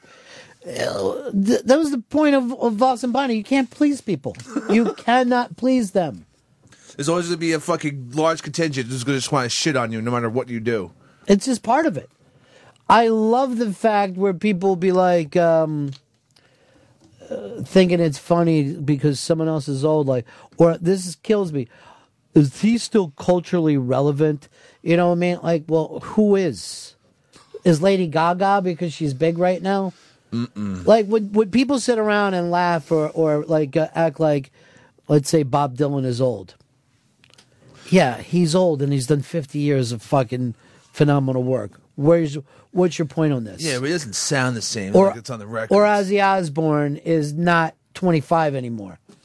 I don't get your point. I What's don't get wrong it. with him? He shakes a lot. Yeah, Give me a fucking he's fucking shaking after fucking shaking the world. That's why he's shaking. For 50 fucking years. Suck it. From the bay to the beaches, motherfucker. He rules the pools. Sabbath, baby, come on. 95 YNF. We didn't get to a bunch of stories yet today. Oh, by the way, go to the Filtered Excellence. Great stuff on there.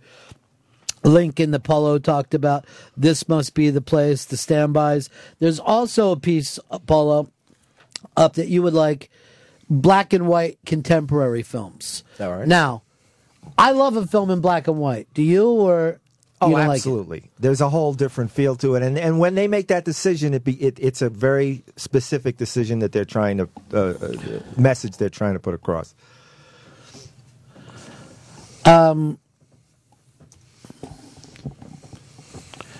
All right, I gotta just check to make sure that we have these up or not. I'm not sure. Would you check for me? Yeah, I'm Chris? looking at it right now. All right, so we do have it up. Contemporary black and white. Lock yourself in Okay. weekend, baby. All right, so let's go over that a little bit. Because it's one thing to say, oh, yeah, Casablanca looks great, but they didn't have a choice. But to me, the most beautiful black and white film of all time, Manhattan. Right. Love looking at it, love the beginning of it, and I wish I had black and white glasses that I could put on sometimes when I walk around Manhattan. If you Instagram things, you could turn anything black and white. But they always did have the choice because, I mean, Gone with the Wind was in beautiful Technicolor in 39. All right, good point. And Wizard of Oz. And they made the choice to go both ways, black and white and color, The Wizard of Oz. And actually they got The Great and Powerful Oz. They're doing the same thing that's coming out. They're going to do that in black and white or do it the same way? The same way, a little bit of the both. That's weird. It isn't weird because they're just trying to say we're just like... we love the first film. Yeah. All right, but you're using Oz. All right, Psycho, black and white. Beautiful film. I just saw the Hitchcock movie with Anthony Hopkins too, where it's about the making of Psycho. A great choice for that film. And it was the same exact way that they tried to... They said we'd rather do it in black and white? Well, he was coming off of North by Northwest, a big color movie, a very big, happy, successful movie, and he was constantly being hit that he's over the hill, you know, that and he was going to show that he was going to go completely in the other direction, make a stark, down and dirty film, and he obviously proved it. I mean, all-time classic. All right, what's the next one, Chris? That next one is Dr. Strangelove. Love it. Love it. And, of course, Kubrick's, some of his best movies are in black and white. Lolita, Paths of Glory. I mean, there's just, you know, he was a one who understood that medium. And, of course, he had many great color films as well.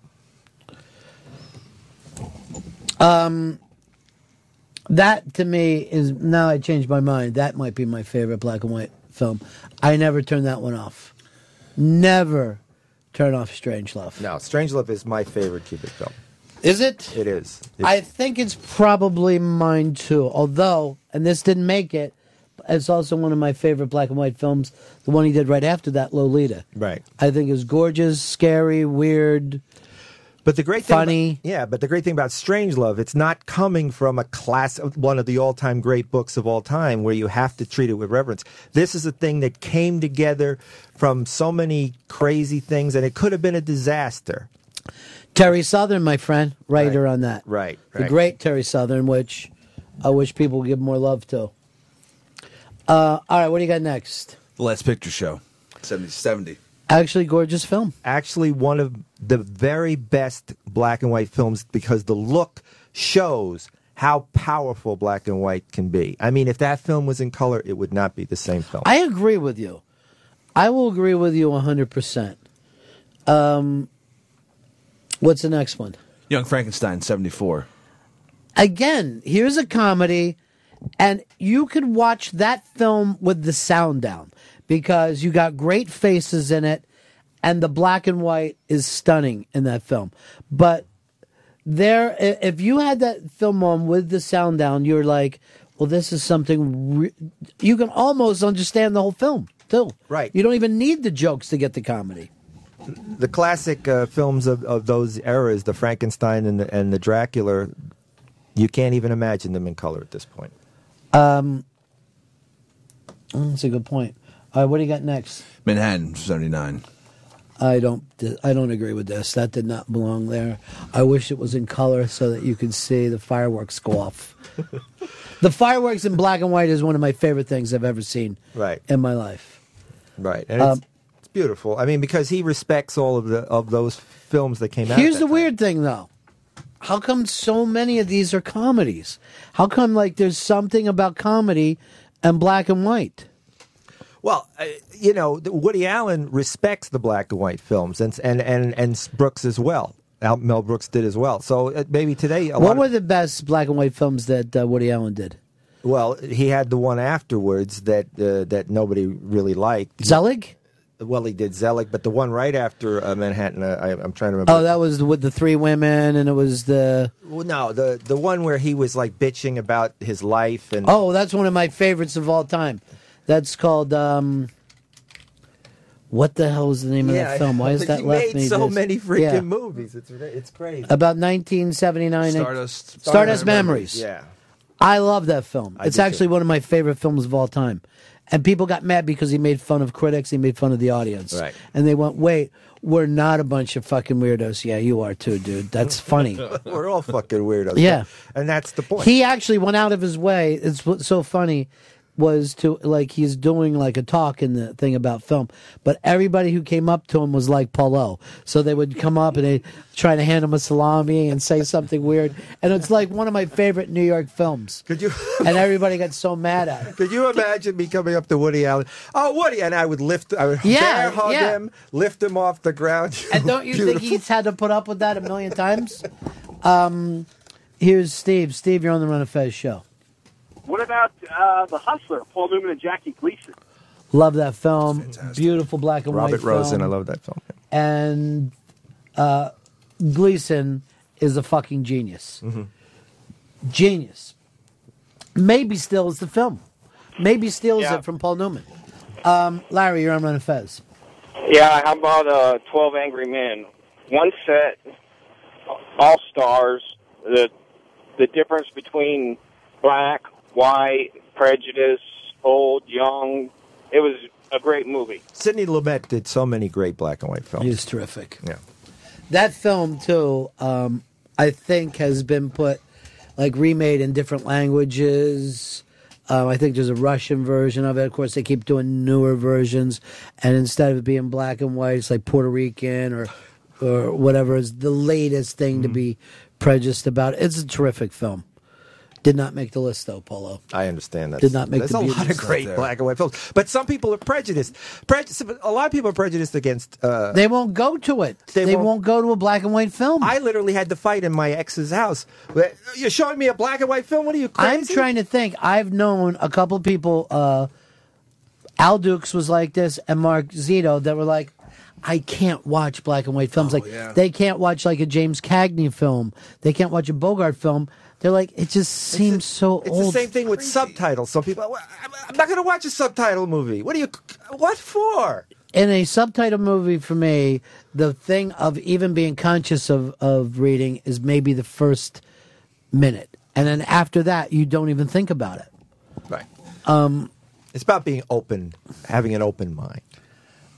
Here is Rich. Rich, you're on the Run of Fez show. Yeah, The Apartment. Great black and white movie.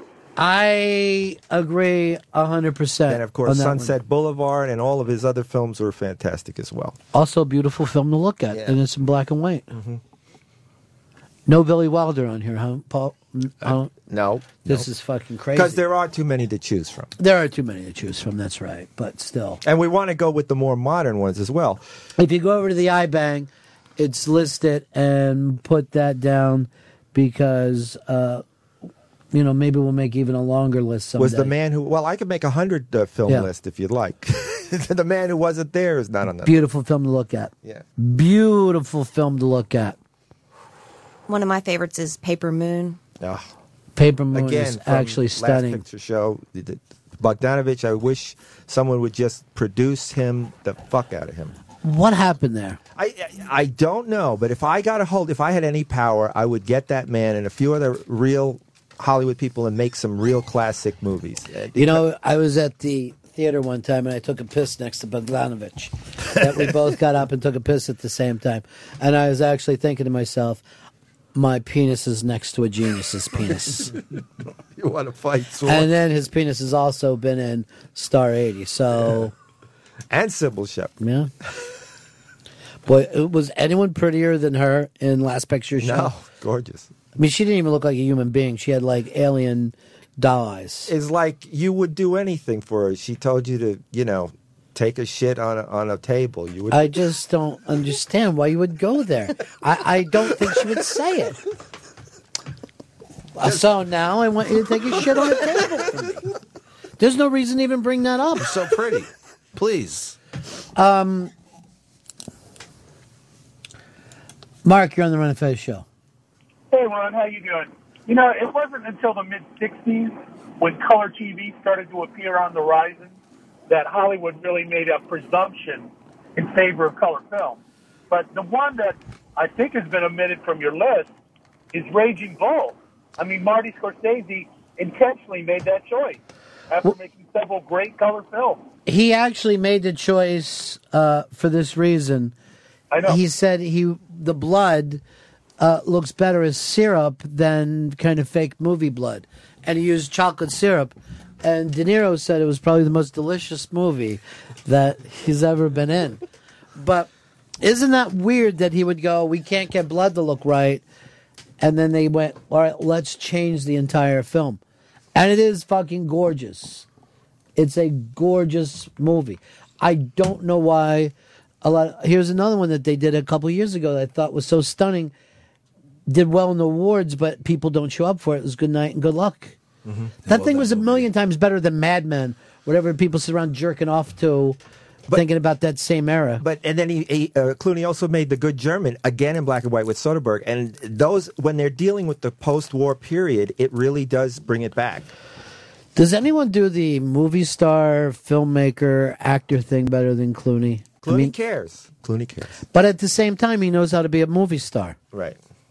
He is smart. He's a smart guy. And I think he's considering the ER thing, the old days where you couldn't come out of TV and be a star. Right. And Roseanne before that, that's right. And then Facts of Life, I think. He did some really weird fucking things. And then ended up, and then, he was in a shitty Batman movie. But if you look at him now, he's kind of like Paul Newman, Clark Gable, but then also Redford as a filmmaker, he's just he's not fucking up much. He's a smart, classy guy. You're not going to give him any shit, but he's going to be gracious and nice to you if you're polite. That's the kind of guy you want. I guess. Jason, you're on the Run and Fez show. Hey, Ron and Fez. What about Schindler's List? Even though they have the scene with the girl with the red dress. Yeah, I think that throws them out of this. They do not make it for having the red dress. Disqualified. I actually despised that scene. I was just like, yeah, we get it. Stop it. Why not just put a little alien or a fucking dinosaur in there? What do you got next? Clerks, 94. Now, Clerks is so interesting because I guess at the time it was cheaper for him to shoot in black and white. Is that why he did it? I think so, yeah, because he had to put all that in credit cards and shit. Like, he was trying to cut corners. It's a terrific black and white film. It's awesome. Because it kind of reminds you of the mild depression of what it's like to be in that kind of dead-end job thing. I mean, it really has an indie roots with that, because that's how a lot of the crappy 16-millimeter films used to look. I think it works, too, because if you see any surveillance footage from a convenience store, it's going to be black and white. It gives it a convenience store look. I didn't even think of that. Did they ever try to do a convenience store shot? I don't know if there's a shot like that. I don't think so. I don't think it's supposed to be, like found footage. He's just shooting it like a movie, whether they're in the convenience store or not. I don't know why it works as good as it does, but it's really it seems so much cooler than if he would have shot it in color. And we were saying, for some reason, black and white works really, really fucking good with comedy. Mike, you're on Run Fez. What's up, Ronnie B? Yeah, I got a couple more recent directors. You got Following by Christopher Nolan and Pi by Darren Aronofsky. Pi reminds me of Clerks. Like, I don't know whether he did that for financial reasons. Yeah, it was an or- early film, brilliant, really Yeah. great, because it's all about the Bible codes, which I'm fascinated Well, by. it's also about math. Right. You know what I mean? All of that works together. The Jewish, this kind of Jewish secret society. Which has become that thing that Madonna's in now. You know what I mean? Like, it was another version of that. What's it called? Kabbalah? Yeah. Right. But the Bible code is all about math and figuring out the secret messages that God sent us in there in that Bible. Well, if there was any way to break anything down, it's going to be done with math. You And know what I mean? computers. It's going to be done with math. You should have seen his apartment in that movie. He had it was nothing but saw it. wires. I mean, you're saying you should have seen it. I did see it. Oh, good, you saw I'm not some guy who doesn't see movies, Paulo. I'm glad. My life is a movie. We could go to the movies this weekend. Well, you can go to the Doc Fest tonight if you want to. Absolutely. Some people invited us out to dinner and movies and then did the bait and switch on us. Did you notice that? Strange. Here's the great restaurant. Oh, no, I'm taking you to the Pasta Palace. I like a good pasta. Well, good. You're going to the right place for it.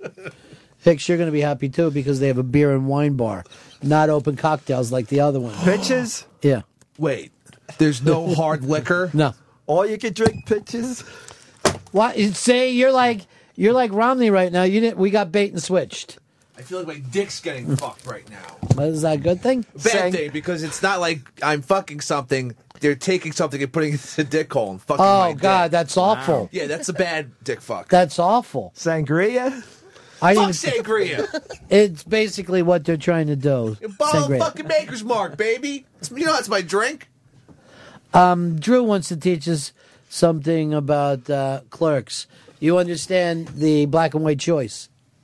Well, yeah, from what I recall from Kevin Smith, I think that the film stock was actually given to him or left over, which is why he used it, which is one of the reasons he could make the thing. It's a really weird thing. If you went back to that, I wonder if it would have been such a quick hit if it was in color. I wonder if the black and white helped the underdog aspect of that. A comedy in black and white stood out, I Right. would think, right away. But you had this kid, and he really was a kid at the time, who didn't look or talk like Hollywood, walking around with this black and white film, selling it. The black and white might be a giant reason why any of us even got a chance to see it, I think it's a huge reason for its success. It's really, really interesting. All right. Why didn't you make Gap in black and white? It was Out not of your hands? Yes. The next one that you're shooting is called Goots. No, we have. What are you doing with Goots? We have a lot of independent projects going on, but we also From the are maker of Gap. We also, I'm also helping on the Wingman. on Helping. something. How do you helping something? You're a crazy it's fuck. the sequel Seriously, to- you're right on the edge right now, It's dude. the sequel to you The got me Happening. so fucking nervous. What are you texting around about during the show? This guy's just signing downstairs. Bait and switches here? I think Switch is here, maybe not bait. All the sangria. Oh, really? Only one's coming in. No, wait, no, bait and both bait and Switch. Well, do I got all the stuff on that? The Jason Becker film, Not Dead Yet. It's playing tonight at the IFC Center. Oh, that's a cool place. Yeah. In New York City, which the producers called Jewpork City. Oh. But they don't want anybody to know about that. JasonBeckerMovie.com. If you are a fan of metal, this is the film for you. At Jason Becker Film on Twitter. It's an amazing fucking film, really. Let's go over to Casey. Casey, you're on the Run of Fez show. Yeah. Hey, Ron, what's going on? How are you? Good. There was a movie in the 80s, came out in 87, I think, by Win Winters called Wings of Desire. Yeah. Did we already talk about that? No, but it's one of my favorite films of all time.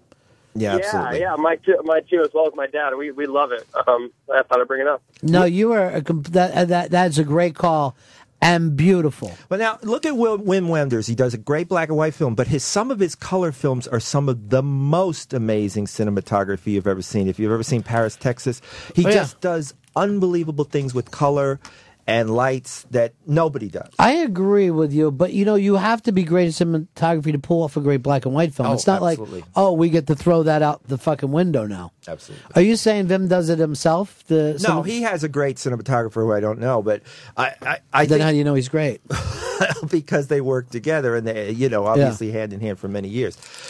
Black and white has its own challenges, no question. As far as I wanted to mention to Fez, I thought that was a really interesting point you brought up about Clerks. I never really thought of it that way, that it does have a convenience store camera feel. Well, as soon as Fez said that, I went and looked to say, hey, are those the angles? Maybe I haven't picked up on it. But they did not. I mean, No. I don't think he thought of it that way. But now, in hindsight, you could definitely, Fez is right, and think of that. Because we didn't have found footage movies in those days. Well, It wasn't the the Blair Ray. Witch Project, But that was after. Right, and that's clearly a found footage movie in black and white and color. But Right, but was that the first found footage movie? it's the one that it was the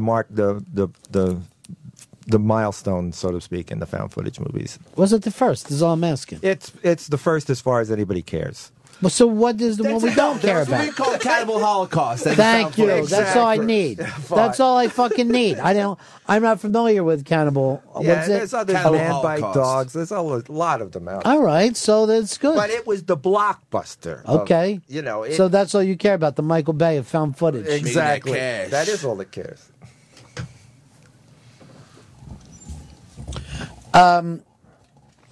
Here is Anthony. You're on the Run of Fez show.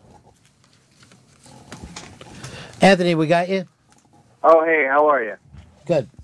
Sorry, I didn't hear my name. One quick thing. Well, I said your fucking name, Anthony. Don't act like I didn't. Wim Wenders' cinematographer is Robbie Mueller. All right, thanks for being the person that Paulo isn't. I appreciate that. Hi. But I just wanted to, great black and white film, great use of black and white is Abel Ferrara's vampire film, The Addiction. Love The Addiction. Love Abel Ferrara. It also has the person I think should have been the girl De Niro in that film. For me, Lily Taylor is one of my favorite actors. Absolutely. She's a very misused actress. She's It's wonderful. because they don't know how to use women properly in films. I just did a 6 Feet Under marathon, and she was so great in that. She's great in everything. That's true. She's just fucking great.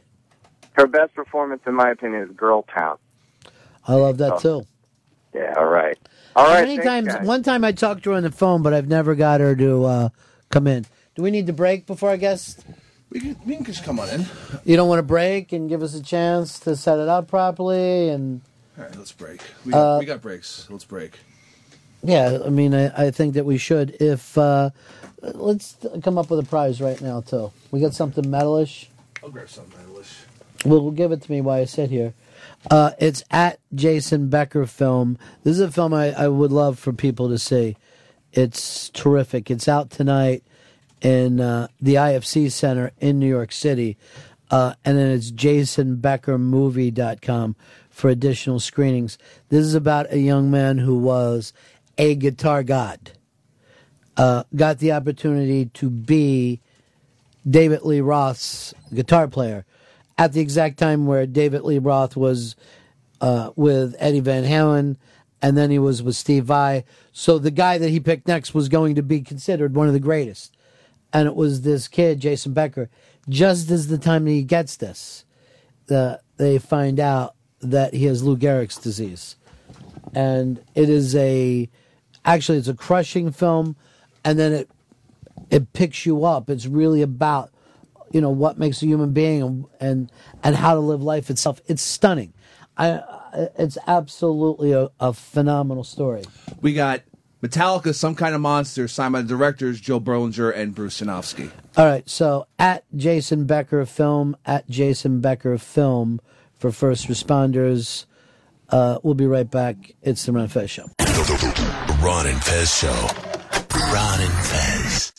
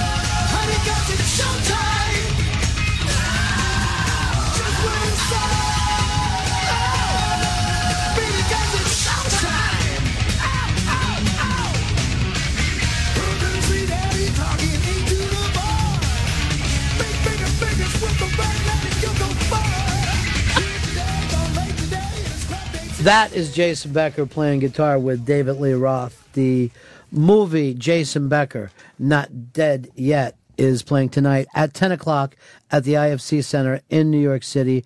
Jesse Vile is here, who is the director of the film, as well as Dennis Joyce, who was one of the producers. First of all, Jesse, congratulations on the film. It's not this could have been the saddest, most depressing movie ever, and yet with everything that's happened, you kind of leave there and feel good about being a human being. Yeah, well, first, thanks for having me on the show. That's right. I mean, I think when people first hear about Jason and they hear about his story, they go, "Man, that's a major bummer." Mm-hmm. This kid gets this dream to be, this rock star, and then he gets one of the most devastating diseases that a human being can get. Isn't that a major bummer? But when you hang out with him and his family, you don't feel that way. You don't feel the sadness and all that kind of stuff. I mean, that's the kind of film that I wanted to make. I didn't want to make a film that was going to be sad and depressing. It was more about, capturing their true energy and spirit, which is mainly inspirational. This kid, Jason Becker, he's this phenomenal guitar player. He gets his dream job of playing guitar for David Lee Roth back in the 1980s. At the time, you could not be a more high-profile player because David Lee Roth went from Eddie Van Halen to Steve Vai. Oh, who's next? He's found another one, Jason Becker. So everybody is looking to this kid to compare him with Eddie Van Halen and Steve Vai. We don't even have that kind of thing going on. And the moment that he finds out about this, he also finds out he's got Lou Gehrig's disease. It's stunning when you think about it. That's right. His parents call it heaven and hell. Mm-hmm. So they got a dose of heaven and then a very big dose of hell. And they kept it secret from everyone. David Lee Roth had no idea about it. So Jason was recording the album, and no one knew. And he was losing the ability to play. It was. He took a multiple takes. He used to nail everything in one take, and he couldn't really bring it. He brought it in the end, but it took a lot, much more. So he wasn't able to fully give it as much as he wanted to give it when he was recording with David Lee Roth. But I mean, and he was 19. He got this gig. I mean, 19 years old. 19 years old. He got this gig, and it's like, it's Ozzy. Ozzy only plays with the best guitar players. Yeah. And it was the same with Dave. He only played with the best guitar players. So to be a 19-year-old kid from a small town, East Bay of San Francisco, and to get a gig like this, it was just a tremendous thing. Now, you're a young guy. How did you become familiar with this story? How did you find out about it? I've known about him for a while. Mm-hmm. I'm a guitar player, and when I was a teenager, a guitar teacher of mine just gave me a bunch of stuff. He was really into neoclassical music at the time, Mm-hmm. and was trying to get me into it. and I didn't really take most of it, but I really fell in love with Jason's music and his story, and just always thought it would just make a great film. And it was just something that I've always wanted to do, and it wasn't until about 15 years later that it finally started happening. When you contacted the family, is this the story that they were waiting to tell? Is this something that they wanted to do, or did it take a little prodding?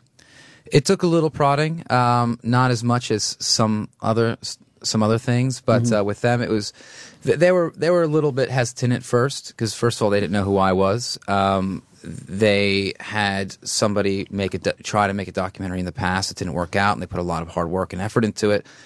And when Jason commits to something, he wants to commit to it. He doesn't want to do anything half-assed. Right. So he just wanted to make sure that I was serious, that I was going to do a proper job. This I wasn't going to make a crap film. It was going to get a large audience.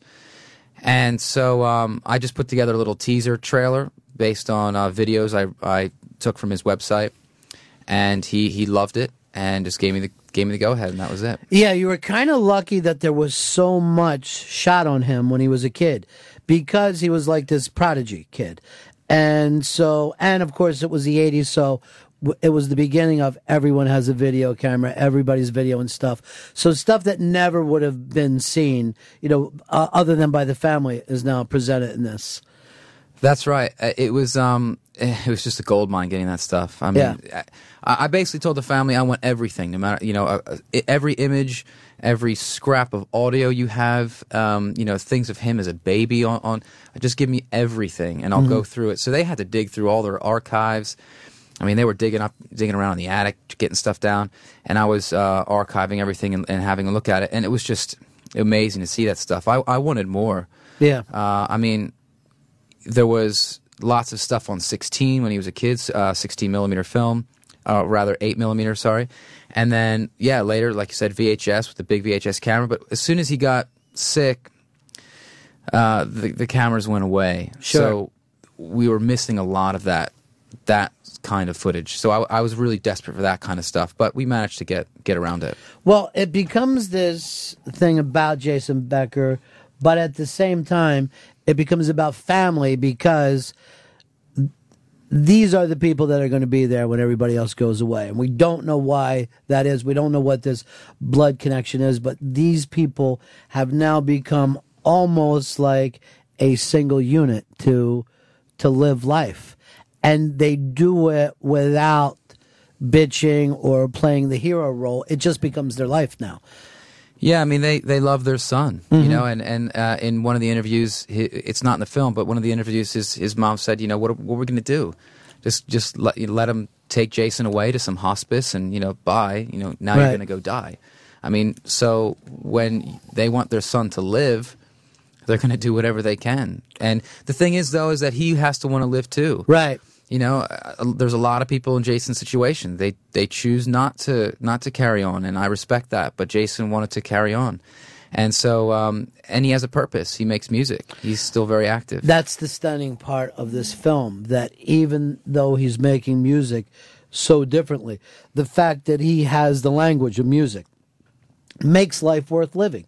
Makes him a human being that has a reason to wake up the next day.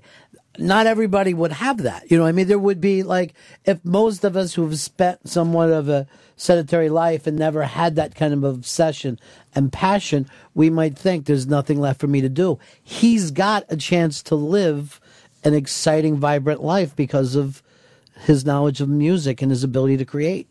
And he just loves it. He just loves doing it, and luckily he's able to continue doing it. It's a pain in the ass for him to do it, but he does it painstakingly, note by note, with his eyes, communicating through his father, whose father is a guitar player, but nowhere near as distinguished as Jason and accomplished. So it's a very tough process. Well, explain the process to people about how he communicates now, because that was mind-blowing to me. Right. So essentially, when he was really in the decline, he was losing all. And anyone knows anything about Lou Gehrig's disease, ALS, it's a paralyzing condition, so it completely paralyzes you. And so he was losing function. He couldn't really speak. So his father, who's an artist, went out to his art studio, threw together something in about 15 minutes. And essentially what it is, it's a board. It's broken into 6 squares, and within each square are 4 letters. And each letter is 2 eye movements. So the first eye movement takes you to the square, and the second eye movement takes you to the letter in that square. So they construct sentences that way and words. And it's painstaking, but it's they got it down. And I mean, like you said, it's like they're one unit, and they really are, because Jason doesn't have a physical voice anymore. Mm-hmm. So his voice is the voice of his father, of his mother, of his ex-fiancée, of one of his ex-girlfriends. And the thing about this film, it's filled with his ex-girlfriends. That's what's a fantastic thing, is like have some kind of relationship with those exes, because those are the people even a little bit of love means they still love you. You know what I mean? That's the thing that's just mind blowing about this to me, is that he achieved enough to keep him going through this hardship in his early life. He made the kind of bonds that you need when you need people, and people just gravitate toward him. He's they charismatic. They want to be around him. And I mean, he's never he gets laid more than most people, because he's a rock star. It just goes to show you, it still works. Yeah, it still works no matter what. And people just love being around him, hanging out with Jason. We were in his hometown, and at the premiere, 1,500 people jammed into a gigantic movie theater, and it was like all his friends, all his family. They had to add more screenings because of all the people that just wanted to be out there and supporting him. It was just unbelievable, the outpouring of support that he has. Well, Dennis, you're a guitar guy, and there are some guys that are good about playing guitar, and there's other guys who look like a guitar has grown out of the side of their body. It looks like they are one. And that's what this kid had. He had that same type of thing that you saw, that for whatever reason, his connection to that instrument, you couldn't tell where he ended and the instrument began. Yeah, it's funny how as I try to learn the instrument, Mm-hmm. you hear people like Eddie Van Halen go, "Oh, I mean, I never took lessons." And Right. I'm just sitting there going, "How could you never take lessons?" I did that whole teach myself thing for 2 years, and I didn't even understand the notes in a scale, Right. let alone these guys just grabbing it and going "Do-do-do-do-do" when it's out of tune, when Mm-hmm. everything is all messed up with it, but they can still make music. And Jason was like that. Pick up the guitar, his dad gives him a couple of chords and does Bob Dylan songs, and Jason goes, "Screw that, I'm going to get into Eric Clapton solos at 10 years of age." At 10 years old, just I a can't kid. I can't even comprehend that. Right. There is Um, something of genius. yeah. You know what I mean? Were you aware of Jason's career when it was happening? I was kind of a guitar nerd back in the 80s. There's the Shredder days. I would get those Guitar Player magazines, and he'd always be writing articles of this 17-year-old prodigy and Yngwie Malmsteen. I just loved all those players with their fluorescent guitars and just skin tight pants, and I just loved everything about the 80s. Shredder days. So I followed Jason and Marty Friedman, who ended up playing with Megadeth. It was like those were my guys. Those were my bands that I loved. And they grew up together or whatever too, right? Yeah, they started playing in this shredder factory called Shrapnel Records. If anybody used to buy those magazines, the advertisements would be like page-long advertisements of Marty Friedman alone, Jason Becker alone, Marty Friedman and Jason Becker. So you just knew that those were the guys to listen to. So you followed them. And then like a sports team. And so when Jason got the when Steve Vai left David Lee Roth, it was like, well, who's he going to get? You knew that David Lee Roth was going to get someone amazing. And when he picked out Jason, it was like, yeah, all right, cool. So who's Marty going to go with? And then when Megadeth picked out Marty Friedman, I was like, win-win situation right there. So there was a community, a subculture of Guitar Hero and Guitar Hero fans. And then like kids these days, we go to these screenings and people will come up to us and talk about how long it took them to learn Air by Jason Becker. Like people spend years trying to perfect the arpeggios and just the craziness of like what Jason created when he was 17 years old. Yeah, so Jason was a guy that could go out and play concerts and all that, but he was also a guy who could show up at record places and actually sit down and teach. As a young man, you would just go and watch him if you were a guitar player yourself. And it's really serious business. I mean, when Pantera came out, Dimebag Darrell was sort of pointed at as like, this guy's amazing. But most rock fans think of them as like the boozing, druggy, right. Who gives a shit bands. But if you actually see a Dimebag clinic, you realize that this guy is a true musician. He knows everything about theory. He knows everything about the instrument. You could just throw a sheet in front of him and he'd wail it, and he'd destroy it. Which makes this film, Jason Becker, Not Dead Yet, even more compelling is that you take somebody who is a genius and a physical genius as well as a mental genius, but then you take his physical capabilities away from him. The beauty of tying that into Lou Gehrig is it literally is what happened to Lou Gehrig, the person that you named is a physical specimen that you take all that away from.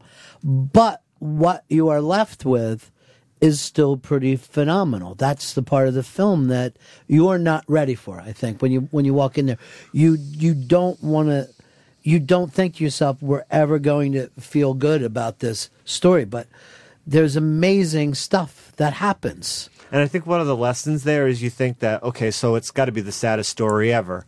You're so accomplished at doing something physically, and it's taken away from you. Like, could you imagine a sadder story? It's almost like an athlete who can't play anymore. Yeah. What are you left with? But then what we're able to convey in the film is like it actually went away physically. It never went away emotionally, and the music is in his head. Yeah. He still can play. Yeah, that is the thing. Like, what is genius? We think, when we sit around and talk about it, we're like, well, those fingers go off and work on their own, and, no one could possibly think that.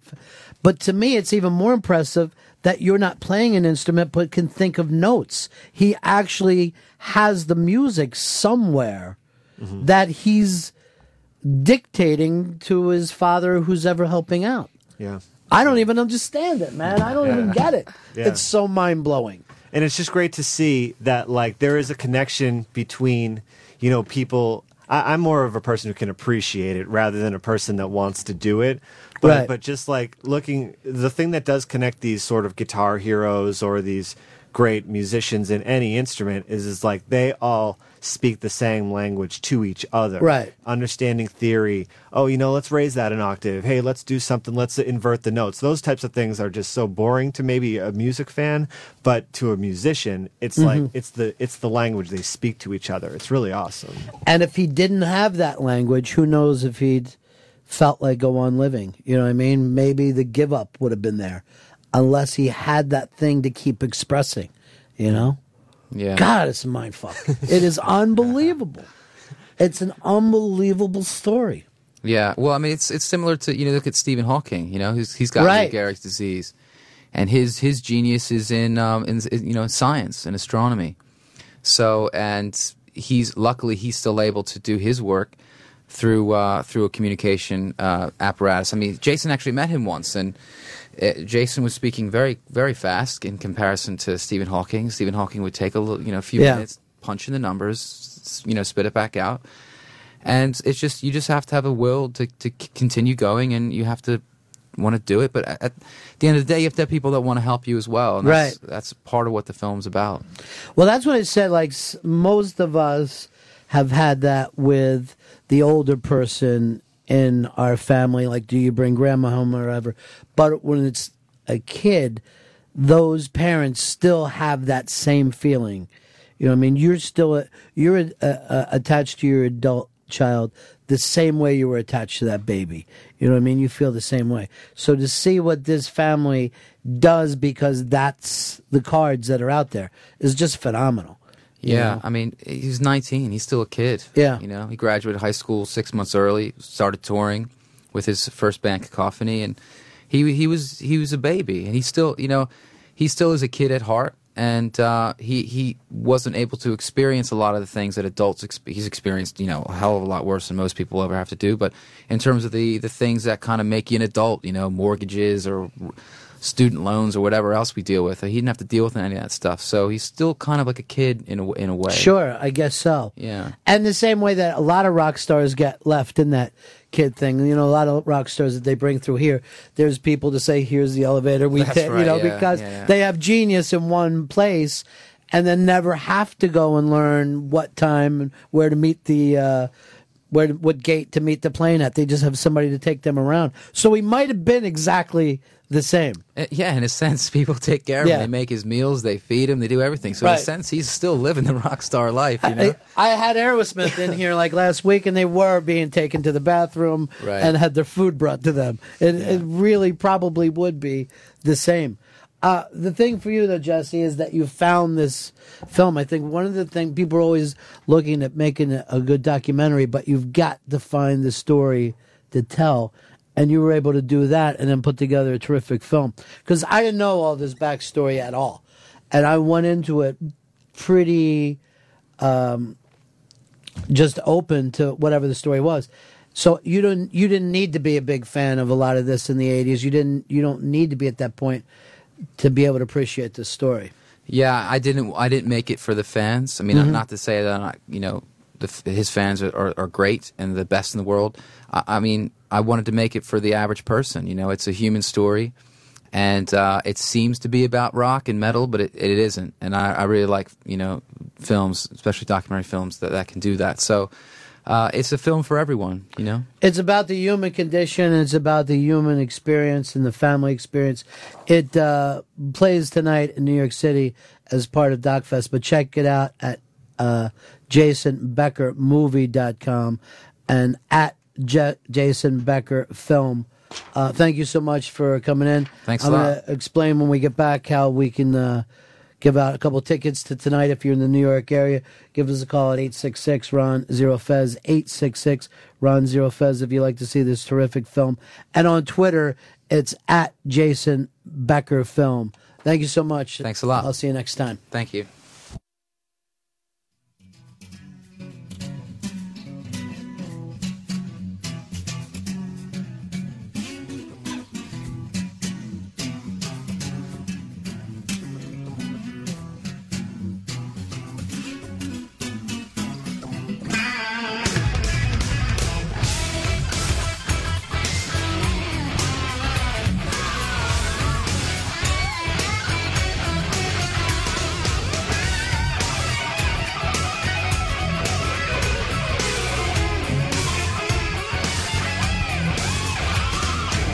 Just like the army, I was being all I could be. I was feeling it so awesome in my latest dirty jeans. She said, honey, read the small print if you wanna be with me. When it comes to human fashion, you are trouble emergency. Right up the middle, touchdown, that's the game. Exploiting, you never the same. Tight, it feels free. Shot right through the brain. Grasping stars and letting all you slip right down the drain. Time that times all you try it once quite easy doesn't satisfaction guaranteed twice you gotta love it. Time that times all you easy rock just don't touch it. Here go one more jump in my head.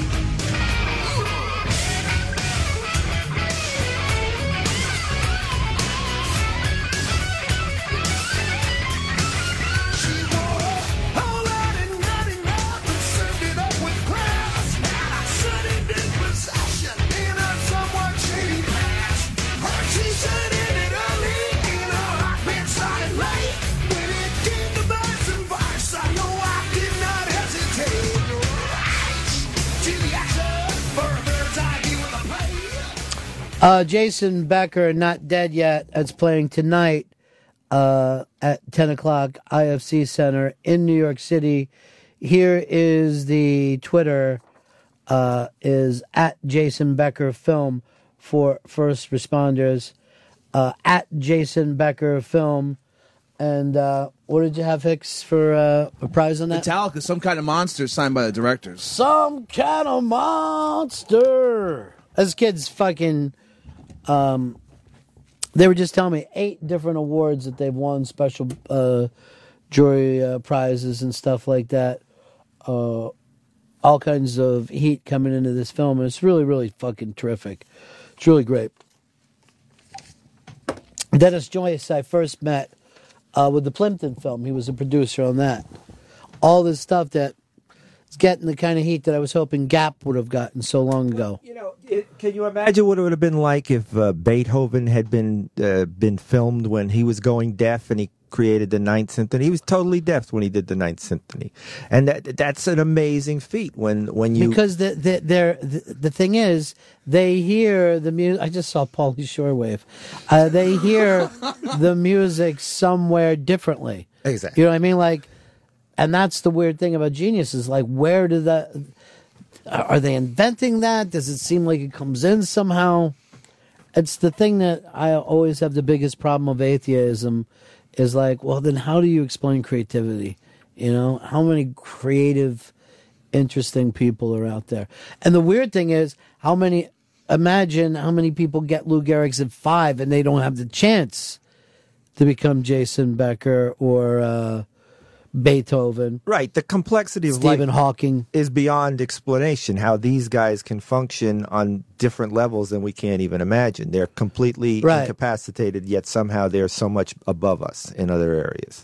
But how many times you look at an autistic kid and like you'll judge them on some level, but they might be thinking at a phenomenal genius level. Like they showed some of these autistic kids that could look at a landscape once and then draw it from memory. Draw it. Right. Where it looks like a picture got taken. I would love to be a Rain Man and live in Vegas. I don't know if you would, though. I don't know if you would want that if you also couldn't get in touch with the other emotions there is to feel. You know? I want the full range, baby. I remember when we were sure Fez was autistic, and now I don't know. Now I don't know what the hell he is. Matt, you're on the Run of Fez show. Hey, Ronnie. Yeah. How's it going, brother? Hey, I just wanted to wish you a happy Carl Sagan Day and was curious if maybe we could get a little Glorious Dawn going into a break. Which one do you want to hear? Glorious Dawn. Okay, that's that. The Carl Sagan, the guy in the wheelchair, rap song there. Why is it Carl Sagan Day? I don't know. It's National Carl Sagan Day. I'm not sure exactly why they chose the date, but it's the day before my birthday, so I'll take it. Billions and billions. That's all I know of Carl Sagan. Everybody loves Carl Sagan. Yeah, they can't get enough of the guy. All his stuff on YouTube, gigantic. People just watch it over and over again. And then we were empty without that role until Neil deGrasse Tyson. Neil deGrasse Tyson has firmly taken that spot. Yeah, but he doesn't have the charm of Carl Sagan. Well, or the nice hair. But there is something very, very likable about him. And we've got a piece up now where he was doing the educational level of people that have, whether or not they're educated or not, and how they voted. Fezzi, where you been? I was checking on another guest. How's everything going? Probably a couple minutes away. No bigs. And this is who that wants to stop by? Kevin Pollak. Oh. Now, why didn't we do the Unmasked with Kevin Pollak? There was a huge scheduling issues. Do you realize this is the second time? Yeah, I understand that. Who do we need to talk to? You know what? Can I just tell you something, Fez? And I'm going to give you the biggest advice ever. Get out of that email and just fucking talk to people. On the celly. Hit him up on the celly. Is that right? So you're giving that advice after you left Holly outside, and then she felt like a lunatic stopping me as I was coming into the door? It was a miscue on my part. She was actually grabbing for me and running away at the same time. Oh, no. You know, texting is a dangerous thing when you're driving down the road, and it doesn't help your life in general. You got to talk to I'm going to people. give you something else, and no one ever brings this up, because they're always about texting and drinking and driving. But I was just finding out 2 weekends ago that you don't want to soak an ether rag and keep it over your face when you're driving, because I was doing that. Really? And I fucking passed out twice. And I thought I was awake. I'm like, I'm driving. And then all of a sudden I'm like, wait, I'm not driving. I've run over a fucking baby deer. Oh, God. And it looked like... And it's that kind of common sense that we got to get back to. Do you feel that you want to jump in and stop before the punchline hits? That's your thing? You're like, hey, he's built He's built. Look, he's gonna fucking drop the hammer. That was a good one. Right Yeah, there. and then he stops me. You know, I don't care if you suck and fuck Fez. It doesn't give you the right to come in here. Now, where are you going, Fez? Kevin just texted me that he's here. Yeah, go grab him then. I can't believe these two. What was the 5 today, too? The 5. I can't keep up with everybody. It's going fast. I don't know whether the 5's even up or what we're doing. I was. It's commercials that make you cry. Oh, I can't be part of that. Why didn't Fez set that up with the Obama thing? That's strange. I can't believe it. Because that Obama crying thing, I ain't seen that. It really freaked out. You think he made himself cry, or that's actual real emotion? Because what would he gain from crying? I think it's real emotion. I think it's being exhausted. And I think because he cried once, then you will cry all the time. Crying is like a concussion. You don't want to give in to one. He's tear prone. Yeah. It's a release. It's like an orgasm in a way. All right, but you don't jizz in front of your coworkers. Well, maybe it's Paul, the precedent. You don't. Why are you jizzing, Paul? Paul. Yes. You don't jizz in front of us, do you? You're There's Sirius no- XM now. If there was a couple of First responders, it's at Jason Becker Film. At Jason Becker Film. Get a copy of Metallica, Some Kind of Monster, signed by the directors. It's one of the great rock docs. Yeah, Speaking sure it of is. emotional breakdowns, Jesus Christ, those guys. The weirdest thing about that is I kind of forgot that they were Metallica until the last scene. When they came back out, they're just They fucking came out killing it. and there was 80,000 people losing their shit for what up to that point had been like 4 whining, bitching guys. Well, actually 3. That one, the guitar players. He's just happy to be there. He's very cool with everything. I'm in Metallica. This is great. Why didn't you go? Why are you guys so angry? Fucking Lars with his crazy art collection. That fucking worked. Yeah. That worked. Anyway, to pick that up, it's at Jason Becker Film. At Jason Becker Film. Also, Rich Voss. Blah, blah, blah. Caroline's tomorrow, 1 p.m. They didn't even know about the doc thing. It's weird. Yeah, they're part of the comedy festival. Yeah. Comedy festival is so weird because a lot of it seems to be the same things that are happening everywhere anyway. But they just call, all right, now it's a festival for Yeah, this month. like you're part of the festival if you're headlining a club, but somebody was going to be headlining that club anyway. I hear festival, I think I'm selling nitrous at this thing, but... Is that all that comes back to you is nitrous? Hey, I had a there's- great ether rag joke until fucking Paulo dove on it. You must have had multiple punchlines. I thought I had a punchline. I build. Your punchline was what? Fuck Like, what it was. no, here's what it was. Word. Because you feel this need to constantly talk. His punchline was like just in front of my coworkers or some shit. Don't make that your punchline, Paul. Because we're in a place of fucking business. What champion shirt are you wearing? It's the Tampa Bay. Tampa Bay Rays East Division champion. All right. Who is proud of being the East Division champion? It's a nice gray shirt. All right, Kevin Pollak's here. Let's bring Kevin in.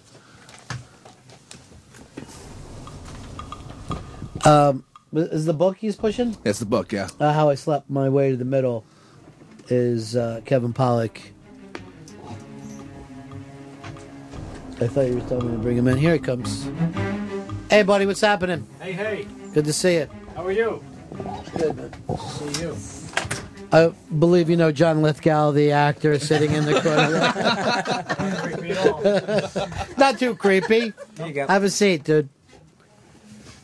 I was just telling the audience, I don't know why we fuck up every time with you and Unmasked, but it's gotten to be a nightmare. I so much want to sit down and do the hour with you. I in front of sense an that. audience. I believe that. And yet, I don't know what it is between. I think it's my people and your people. that Between the struggle. two, yeah, nobody can get their shit together. they yeah. can't get their shit together. Yeah. And you got this book out, How I Slept My Way to the Middle. And this is a ton of your experiences over the years. Yeah. I mean, my stand-up act started out 100 years ago just doing impersonations. Right. And then I got into movies somehow. And, I went on hundreds and hundreds of auditions where after a while it felt like they said, how about anyone but you was going to get this? And then eventually you get lucky and you get something. So I started meeting and working with the people I've been mocking. Right. Which was not the plan, by the way. And people don't like that generally, or they do like it? They pretend that they like it. I sense often that they don't, in fact, like it. But there's been some great moments because of this nonsense. So a literary agent saw the act, which has become a series of anecdotes about meeting these people and mocking them. Doing Johnny Carson 100 years ago and doing Peter Falk on the show, Johnny loving it, and then running into Peter Falk at a grocery store in L.A. and him accosting me in the produce section and saying, how do you do that with your eye? You make just one eye move. How is that? Me, I understand, but how do you do that? By the way, for the listeners, of course, I was just doing the one eye, which is tremendous radio. Yeah, it was really, really done well. Thank you. So the literary agent saw the act and said, you should write a book. These are great stories for a book. And I said, you should stop talking because I don't have time to write a book. And then the process, which I am telling everyone, whether the publisher wants me to or not, because I highly recommend this, truly. When I said I don't have time to write a book, he said, well, we have a guy, a writer. And I said, no, I can't have someone else write the book either. He said, no, he's a journalist. He's in Chicago. You'll do a series of Skype sessions with him. He'll research the hell out of your filmography and your stand-up career and your life, and he'll interview you to within an inch of your life, and you'll tell your stories. He'll record the Skype sessions, send you the transcripts, and you edit your own told stories. Wow. So it's kind of a fantasy because for a stand-up for 30 years, the spoken, told version of these stories is always going to be the best. Sure. If I sat down to write them, I'd be trying to capture that voice, So to get them in transcripts as the told version, that was...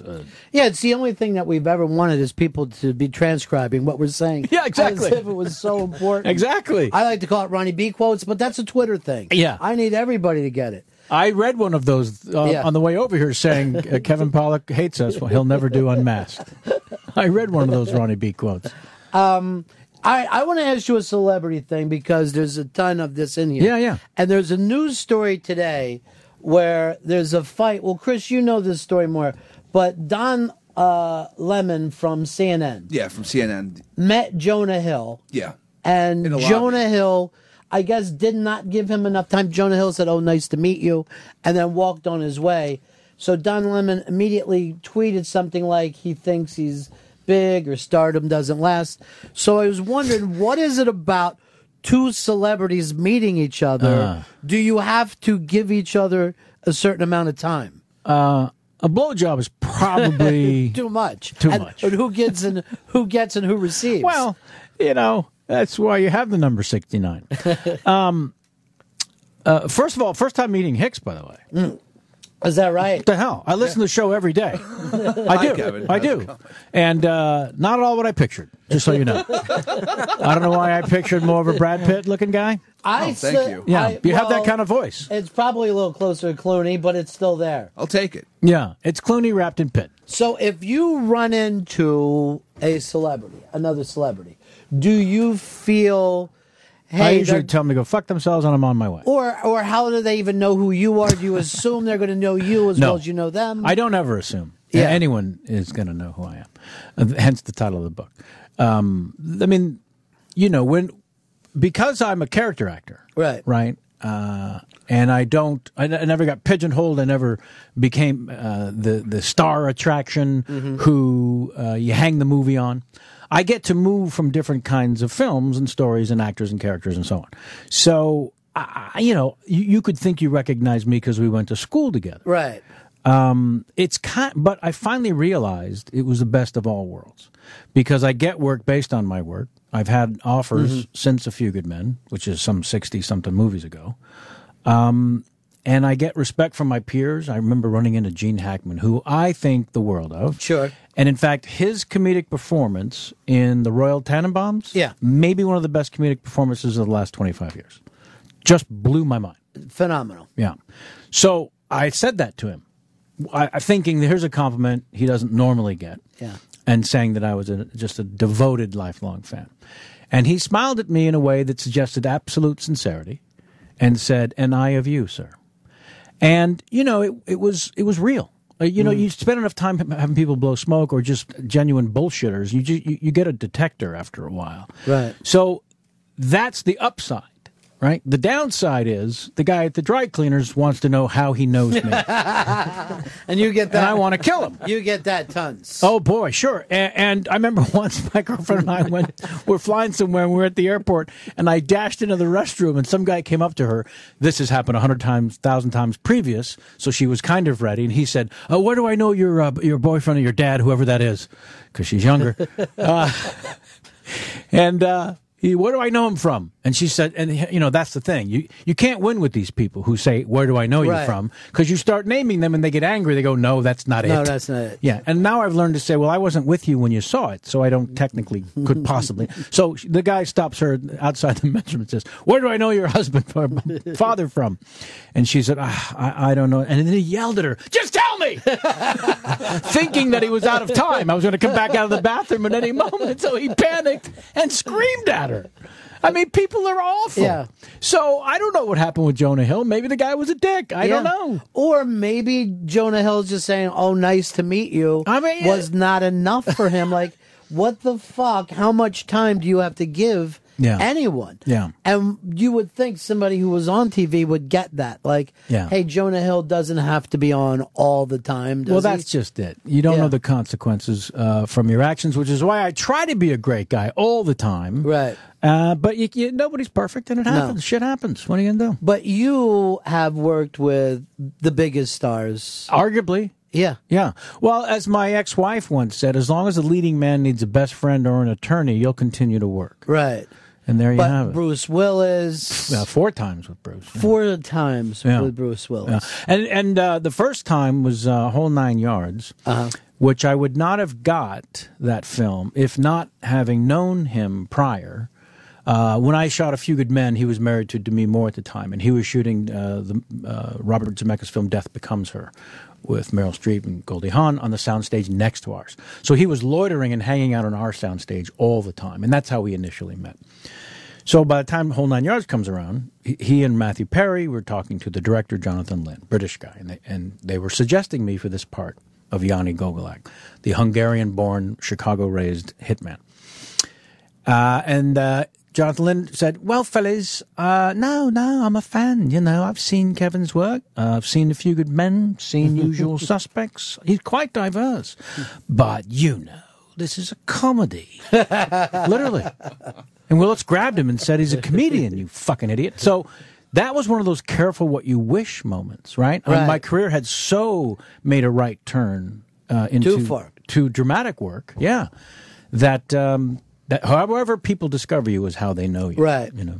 Yeah, whatever they see you do, they go, well, that's what they do. Yeah. And the weird thing is, and it's weird to find that out, no matter what you do in life, is people only see what exists. So if you go, all right, I have a new product that does this, they'll go, well, what is it like? Yeah. You know what I mean? Yeah. Who else does this already? Yeah. They don't want anything new. They want stuff they've already seen. Yeah. People are fucked and they don't get creativity. Yeah. It's a thing at the studios and networks, too, when you pitch something. They all say they want something new and fresh, and none of them do.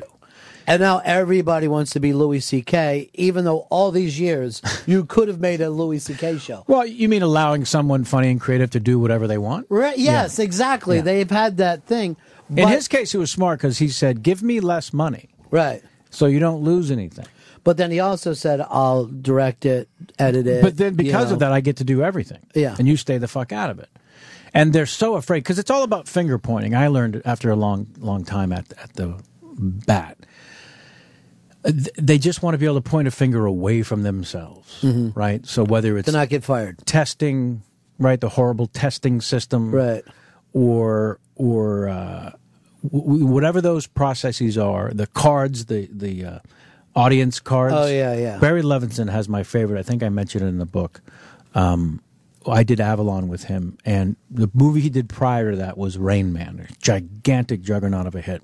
So because of the success of Rain Man, he was able to go into the studio for Avalon, this little tiny Baltimore set film, and say, you're not going to be able to test this movie. No audience testings on this.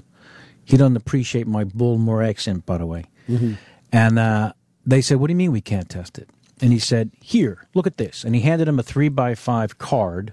It was a test audience card from Rain Man that was filled out by an audience member.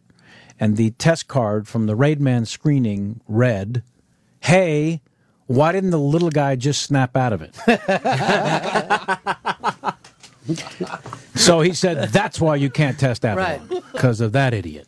By the way, Avalon is a gorgeous film. It's beautiful. And wouldn't you think anybody with money who wanted to make more money, wanted to make films, you would look at Barry Levinson, his career, and we could go on. We could spend fucking 50 different films going over what he's done great.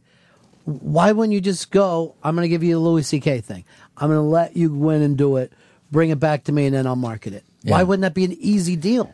Because they're too afraid to make that kind of a brilliant decision. They want to point the finger and say it was him. It was his eye. We went to the testing, the screening. It was all great. It was that. Those are the problems, not me. I didn't say give him the money and let him do what he wants. The other night, I'm trying to go to sleep. I turn on Wag the Dogs on TV, and I'm Forget like, it. now I'm fucking up for Yeah, 2 more yeah. hours. Not I'm not going going anywhere. to be able to get to sleep. That film is fucking genius. It's perfect.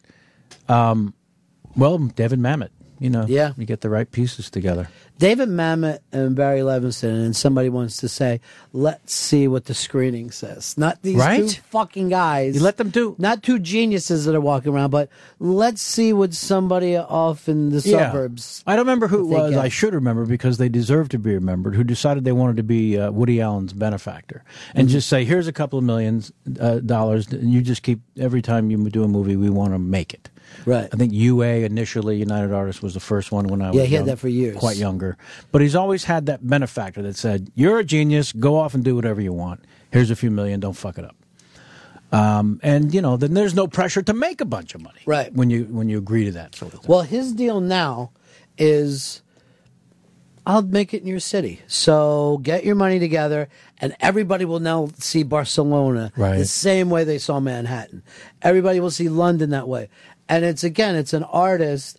In a way, it's almost product placement. Sure. But you end up loving it as an audience member because this Barcelona film is gorgeous. It's just fantastic. Yeah. You feel like you've been there. Yeah, and you're seen like- the best it has to offer. Yeah, and you're like, where should I go? Yeah. Barcelona looks great. Right. Great chicks, great food, great music. Right. But it is artists that are always having to fucking work their way in and out Yeah. of these things to Yeah. keep dancing. Yeah. Yeah, I've been crazy lucky myself in terms of the people I've had a chance to work with. And the Carson story, that show you grow up watching Sure. and you fantasize about being on it. And I was a stand-up comedian at a very young age, and I'd seen all these great comedians on The Tonight Show. But by the time I got asked, I had this crazy other dream in my head about these smaller handful of performers, Albert Brooks, Steve Martin, Don Rickles, who did their act from the couch in the Right. guise of a conversation.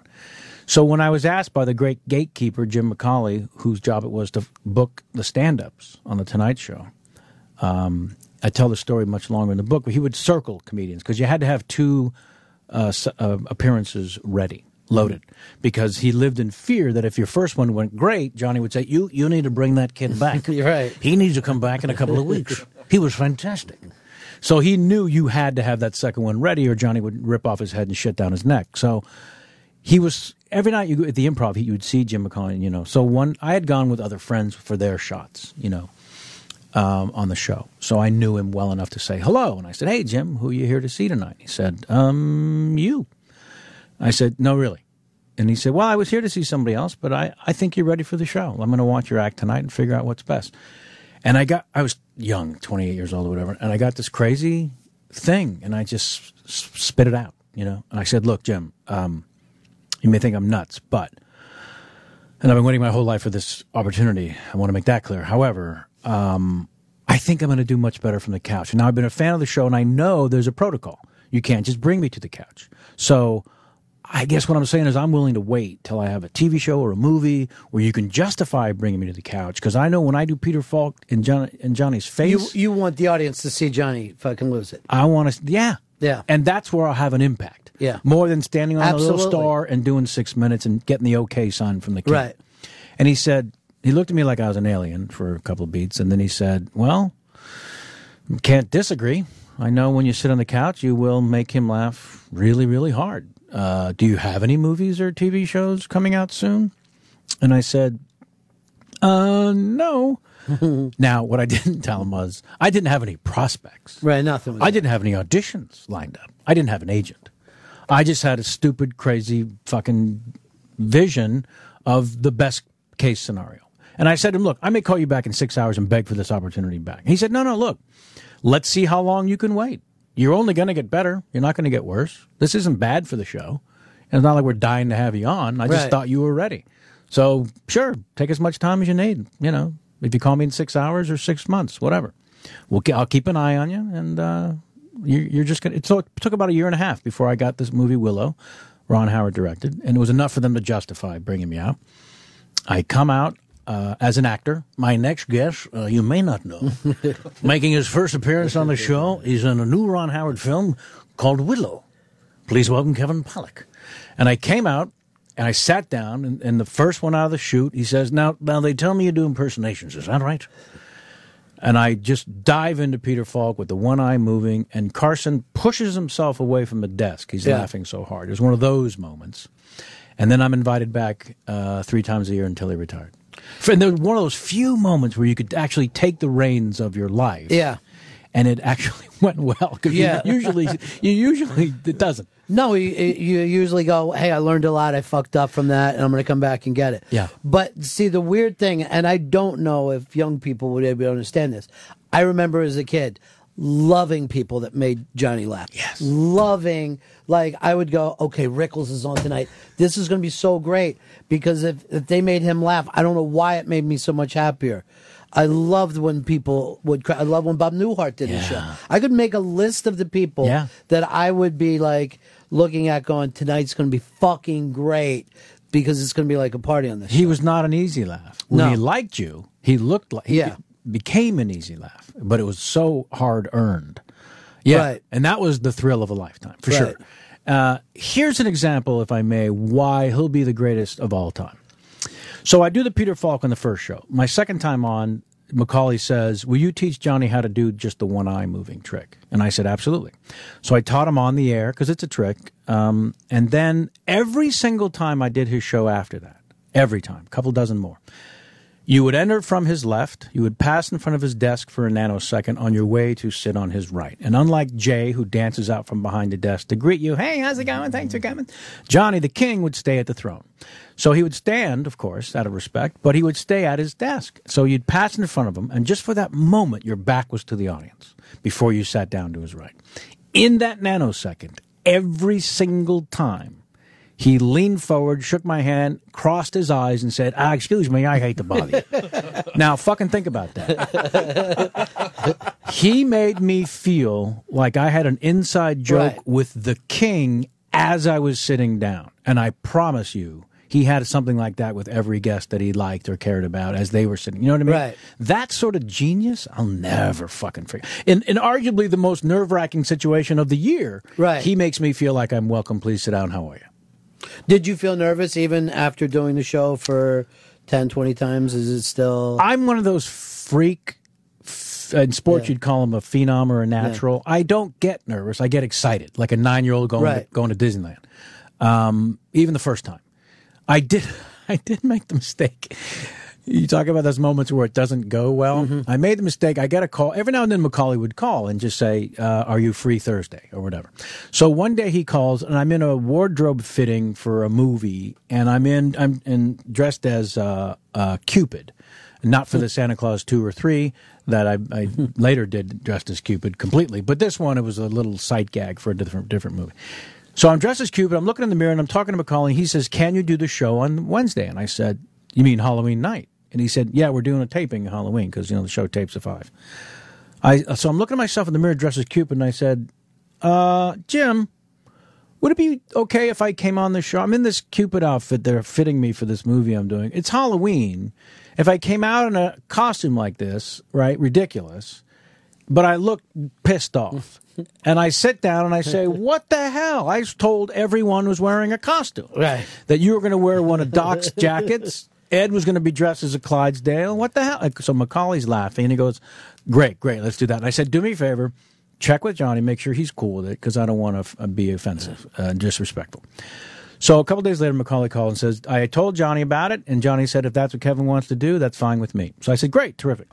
Of course, I didn't stop to think about the way Johnny said yes. If that's what Kevin wants to do, that's fine with me, sure. So I get in the outfit. I'm standing backstage like an idiot, dressed as fucking Cupid. My next guest, you may know, he's been on the show many times. Please welcome Kevin Pollak. And I come out in the costume, and the audience is howling, and I sit down and I do the same thing I just told you. What the hell, Johnny? You were supposed to be dressed in this and Doc and that. And everyone's laughing, and it's killing for 90 seconds that it's planned for, and then we go back to the rest of my 5-minute visit, which is doing the rest of my material from the couch, only now I'm dressed as Cupid. And, the other 5 minutes has nothing to do with Halloween. So it bombs historically. Right. Because you can't get around the fact that I look like an idiot. And I'm talking about visiting my parents for Thanksgiving. It's got nothing to do. So at the end of the bombing and the horrible appearance, Carson has to throw it to commercial, and he says, we'll be right back right after this, and I think it's clear to say our guest Kevin Pollak learned an important lesson. You can't follow the outfit. We'll be right back.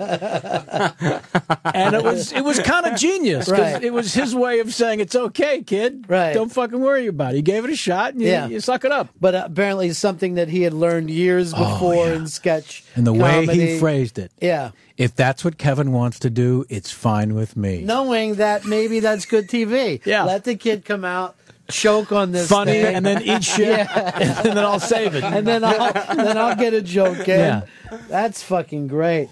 How I Slept My Way to the Middle is Kevin Pollak's. And this is, for you, this is the show business story. You loved show business before you got into it. Yeah.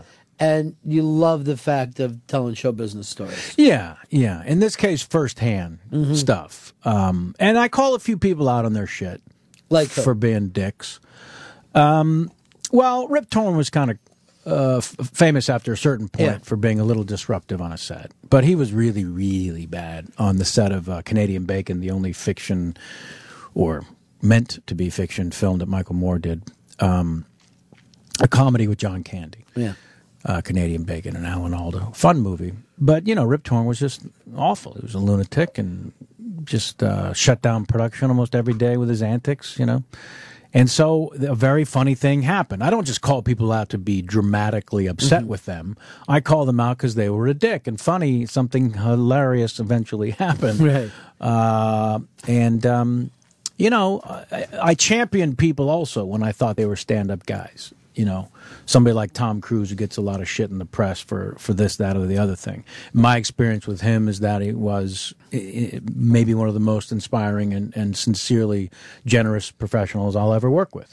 You know someone by the time you spend with them. In this case, 4 months, 12 hours a day. That's more time than I spend with my family, right? You get a sense of somebody. So, anyways. Why do you think Tom Cruise gets heat, though? Why do you think? You think it's because of his religion? The first thing is he has an unedited enthusiasm for everything. So when he jumps on Oprah's couch, people get startled. Right. What I am guessing, he jumped on Oprah's couch because he was in his 40s, banging a chick in her 30s. Right. And he was really, genuinely fucking excited about it and in love with her. So he doesn't have an editor in his brain that says, you know what, maybe we don't jump on the couch. No. But did you ever go back and watch the tape? Because Oprah's jumping, the audience is jumping. That was a fucking crazy jumping show she had anyway. Yes, And then exactly. so a lot of times you go in like, hey, I'm on the crazy show. Well, yeah. Yeah. Because that could happen in morning radio. You show up and everyone's mean. You go, yeah, Anything I'll out jump of in. context can be made Yeah. pretty bad. It was the yelling at Matt Lauer on the Today Show Yeah. about the medication for. But at the same time, I happen to agree with him. I think far too many people are taking drugs. Yeah. But here's another thing with Matt Lauer. Look, you're basically saying your sponsor sucks. Your sponsor, the drug companies That's right. buy up all the news things, and in show business, the one thing you can't do is fuck with the cash. Right. You cannot Don't fuck get with in the the way of the money. Yeah. And he did it for a moment, and they've pounded him ever since. Yeah, it's amazing. But again, your experience with another professional is all, in my case, it's all I know. You Right. know, I've seen him socially at his home with other people. I've seen him react to people on the street. You know, last time I saw him was just 3-4 months ago here in New York. He was shooting on the sidewalk of New York, and as you could imagine, there's police barriers set up. Right. Just beyond those barriers were maybe 1,000 people with camera phones, or phones on their camera, or cameras on their phone. And, the first AD had to say to all of them, look, while we're rolling, just don't use a flash or make any sound. And then the rest of the time, do whatever you want. Yeah. And Tom is now 3 feet away from 1,000 people holding up their phone to take video and pictures, and he's fine. Mm-hmm. Yeah, and then going over and saying hello in between. There's just no airs about these people sometimes, and so when there isn't, and they're not a dick, I say it's cool to kind of champion them a little bit. Kevin Smith kind of ripped Bruce Right. in his film, but you didn't have that experience. I think Bruce is harder on directors than he is his fellow Right. actors. So if you're his director, I think you get tested, and you get shown to the door if you can't master your own universe. He has his own process with directors, which is wildly different than how he reacts to actors. We've done 4 movies together, and I've again been to his home with his family. He's got the South Jersey Authority thing, like, please don't act like you're bringing this shit around here, no matter who it is. No matter who it is. Kevin? Yeah, no, or Bruce, Oh. where he doesn't want people saying, I want you to be here by this time or that time, Yeah. I totally get him. I hate my bosses, and they're fantastic. It's just something that you're raised with. Yeah. Like, who's in charge here? Where does that shit come from? Well, one of the things I go into a little bit in the book is one of the reasons I was able to be happy and comfortable in the middle is that rarefied air that some of those A++ superstars live in is actually not an enviable life. Financial security is all we really want. Right. Maybe a private jet once in your life, or sit on the beach with naked women.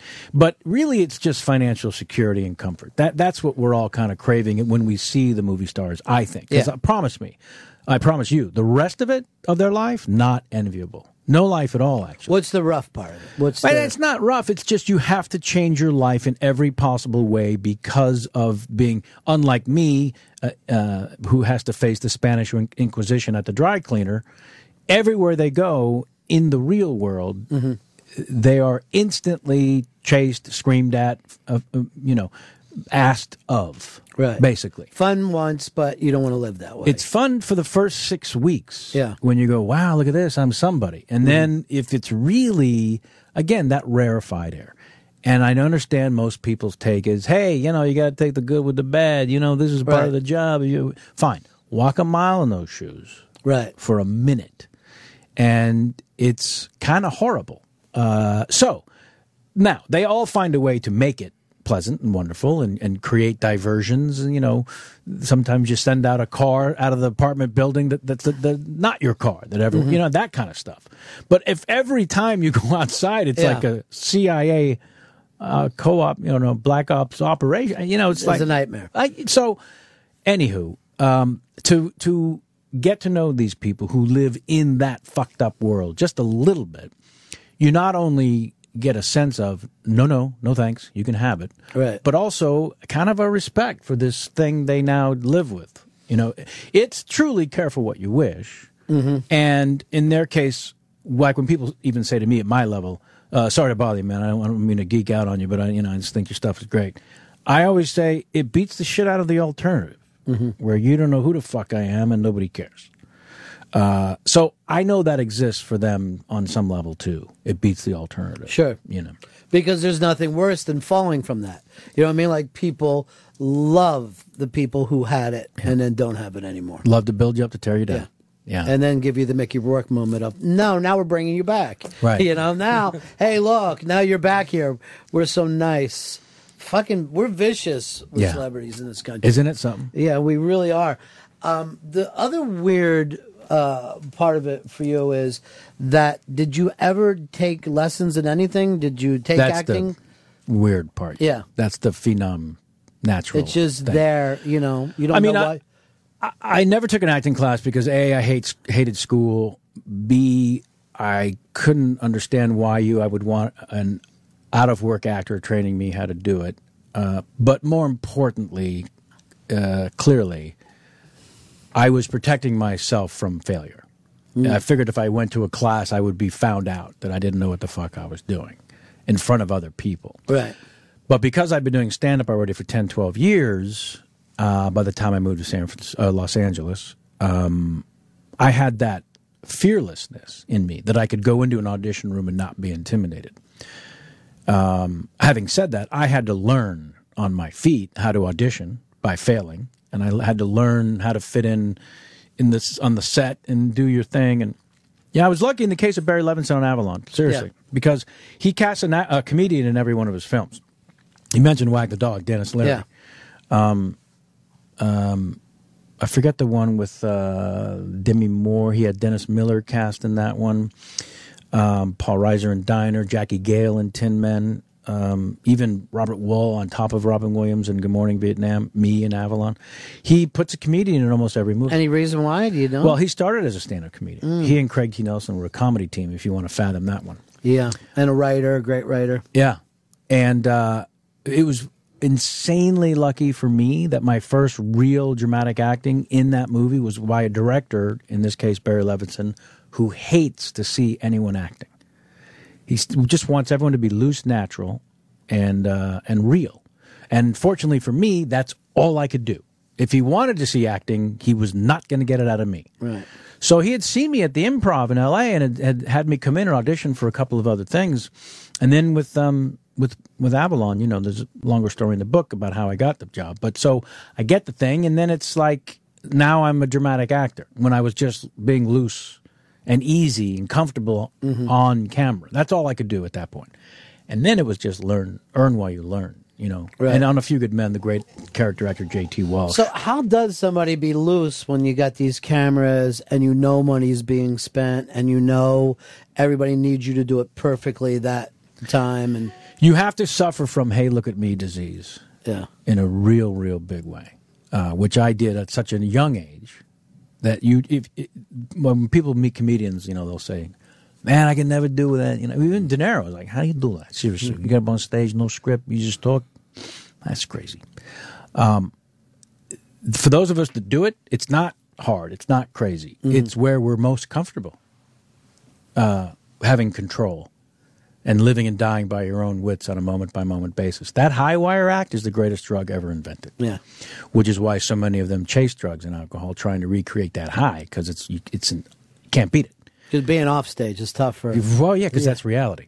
So if you suffer from that need to be on stage and be the center of everyone's fucking attention, then the cameras are a piece of cake.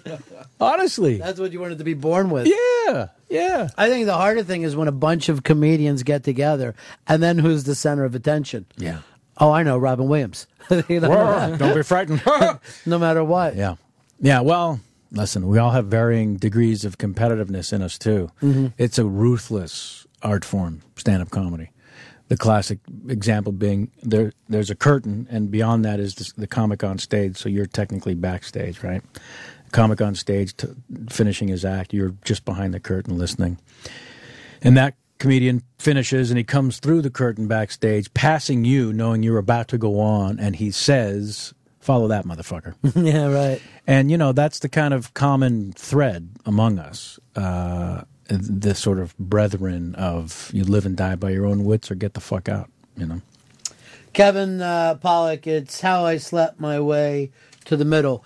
We are going to get you to do an unmasked. I definitely want to. I'm devoted to the opportunity. Okay. And I listen to this show every day, honestly, and a big, huge fan.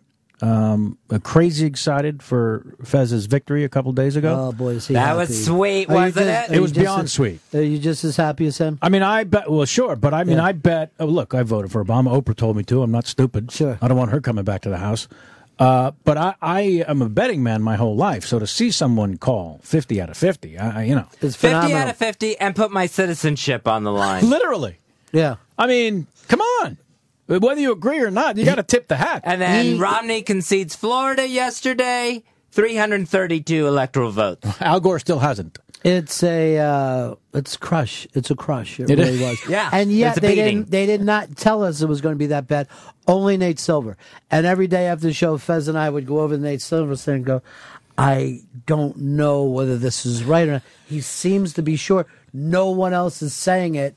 But we turned it into, it felt more like, I don't know, like sports or, playing war.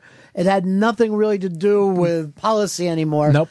But I don't know who Stratego. Obama has around him, but they are fucking killers. Those Chicago guys beat the shit out of the Romney guys. Well, in the sense that they went into the war zones, the swing states. Right. That's where they just outbeat them. They had 10 states, Yeah. is where it's going to settle this. They won 9 out of the 10. But then if you look at what they did, and I've been going after this since, Yeah. that they go after certain fucking counties, that Yes. they left some counties alone. Yeah. And said, if they're going to get this much, so we're going to double that in this county. By the way, in Ohio, they went devilishly after Cleveland. There you go. It's, by the way, no different than the strategic decisions made by the manager of a baseball team. It's a very much Moneyball. Do your fucking homework. Very, very much Moneyball. Yeah. And the weird thing is the Republicans, I guess they never read Moneyball.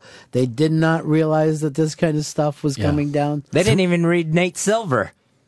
It's hard to believe. Three Nights in August, by the way, is a great, great book. Buzz Bissinger, the guy that wrote Friday Night Lights, Pulitzer Prize-winning journalist, he wrote this baseball book with Tony La Russa through the eyes of a manager, the game and how it's run. 3 Nights in August, highly recommend, and it speaks to that thing that you have to beat the system. Well, here's the weird thing about La Russa. He was in here not too long ago. He doesn't really care about anything other than Doesn't baseball. know anything else. Yeah. Other than animals, he wants to protect the animals. I did the Dream Week thing before down in Florida, and Larry Boa was the coach. And I swear to you, he's never heard of the Beatles. Nope. He has no idea Star Wars. This is all crazy to him. But he could tell you everything there is to know about baseball. They're savants. Everything. Yeah, they're absolutely savants. But bring up anything outside of baseball, he doesn't know what you're talking about. Can't function. Yeah. All right, we got to take a break. Coming up next is Andy Summers. Andy Summers from The Police. He's got a new documentary out called I Can't Stand Losing You. It's terrific. Kevin, let's hook up again. It was great having you come in. Huge fan. Can't wait. Let's do it again, We'll see you please. soon. Thank you. You're listening to the Ron and Fez Show. More Ron and Fez coming up.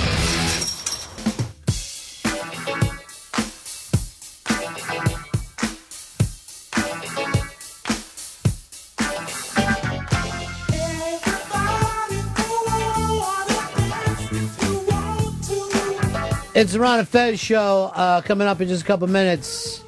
Interview with Andy Summers. His documentary is happening this weekend. Can't Stand Losing You. About being in the police and what that ride was like. Hicks, did you blind pick a winner? Yeah, I blind picked. Who do you got? Eric at VA Tech wins. The copy of Some Kind of Monster signed by the directors of the film, Joe Berlinger, Brian Chusky. Now, the lovely Holly was just telling us that she hasn't been a winner in many, many years. All So right. I want Holly to win a big prize today. All right, Holly will win a prize. And that's how easy it is, Holly. Sometimes you just have to say, I want to win a prize, and you win it. Polo, you coming down to see some of these docs with us tonight? Absolutely, sir. Want to go to Jason Becker doc tonight? Absolutely. You guys don't have something gay that you're doing? We're saving that for the weekend. It's going to be a packed weekend. We're going to get packed. Ass to ass, all that kind of stuff. All right. I guess we'll do Andy Summers right into the end of the show today. If you want to check this out, it's the world premiere of Can't Stop Losing You. That's 6:30 tonight at the SVA Theater.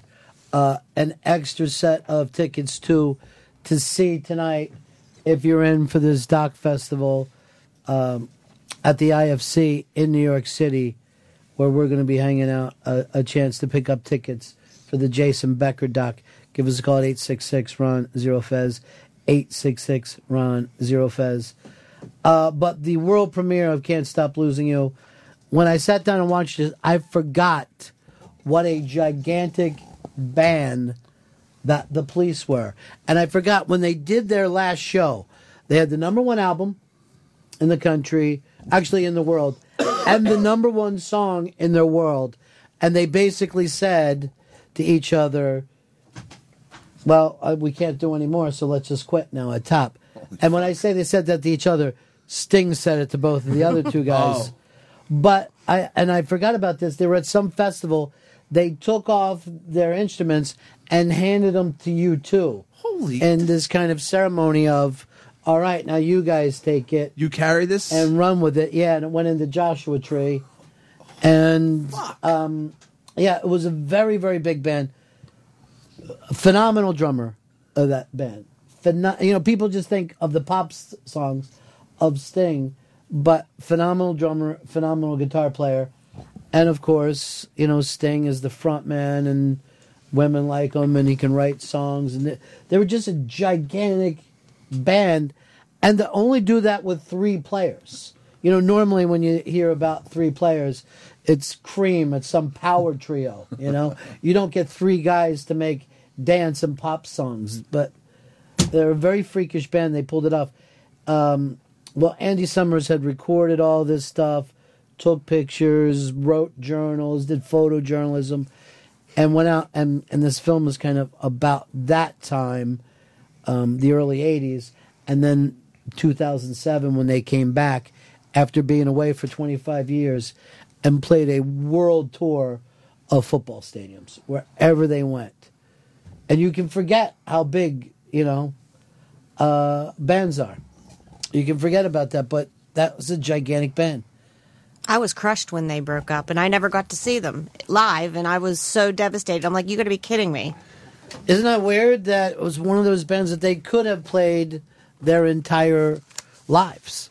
And Sting was like, now I'm breaking up, and I'm going to get 7 guys and start a jazz band and do the Dream of the Blue Turtles or whatever. And I remember seeing that tour going, okay, but you could be playing gigantic places. But they were one of those bands that got, like Van Halen, got into little fighting, little fisticuffs. Every band does. Mm-hmm. Every band fights with each other. Andrew, you're on the Ron and Fez show. Hey, Ronnie, how you doing? There's a great video on YouTube of Stuart Copeland doing So Lonely live, and he looks like he's about 18 years old, and he's just killing it on the drums. Check Stuart it out. Copeland is a phenomenal drummer. You'll pick it up in this. But, go back to Paul O's thing. Guys that are in bands or in submarines will hate each other. That's an eventual thing. You're like, I can't keep hanging out with someone so fucking dense and stupid. You're such who a dick. does, and then not have sex with them. It's too much. That's why if you go like an actor, you go from one project to the next. You're like, oh, we spent a short time together. That was great. In another 2 years, we should spend a short time together again. It's going to be great for us. But if you're there every day, you eventually get around and say, oh, I just figured out what I really hate What's that? about you. And it's your face. It's your fucking face. I can't fucking change my face. The way you breathe in between every sentence just I'm a makes human. me sick. It's the way you do it. You fucking sound like you got a cheesecloth. You breathe too. And You you know just, you just like your fucking every breath is I a smoke. choke I for fucking you. smoke. And it's the give and take that we have, Holly. That's what works, and I hope that works in your thing. When I think of me, Fez, and Hicks as the Police, where you got 2 guys trading back and forth, and the other one's like looking out in the audience. And he's going to. Eventually, he's going to say something. All right? Oh, yes. Yeah, okay. Just didn't happen. He's been very talkative today. He did. Well, he's got the election has been so exciting for him. The election has been so exciting. And when do you think that excitement leaves, Fez, and you just get back into now it's real life again? I'll be going till Inauguration Day with this. All right, that's what, January? January 20th. Yeah, that's too long. Come on, we got 4 years, Fez. 4 years to get it. Exactly. Let's enjoy every second of it. Every second. Yeah, I think then you get back into living life, not being elected. Then you get back to what are we supposed to do as Americans? Well, every time Obama cries, we'll do a shot. You're gonna ruin your liver because that pussy's never stopping crying. Waterworks. Name of the president's Waterworks. Yeah, okay, got it. Because he cries a lot of liquid. All right, so let's go into Can't Stand Losing You with the one and only, and I guess there's no one else, Andy Summers.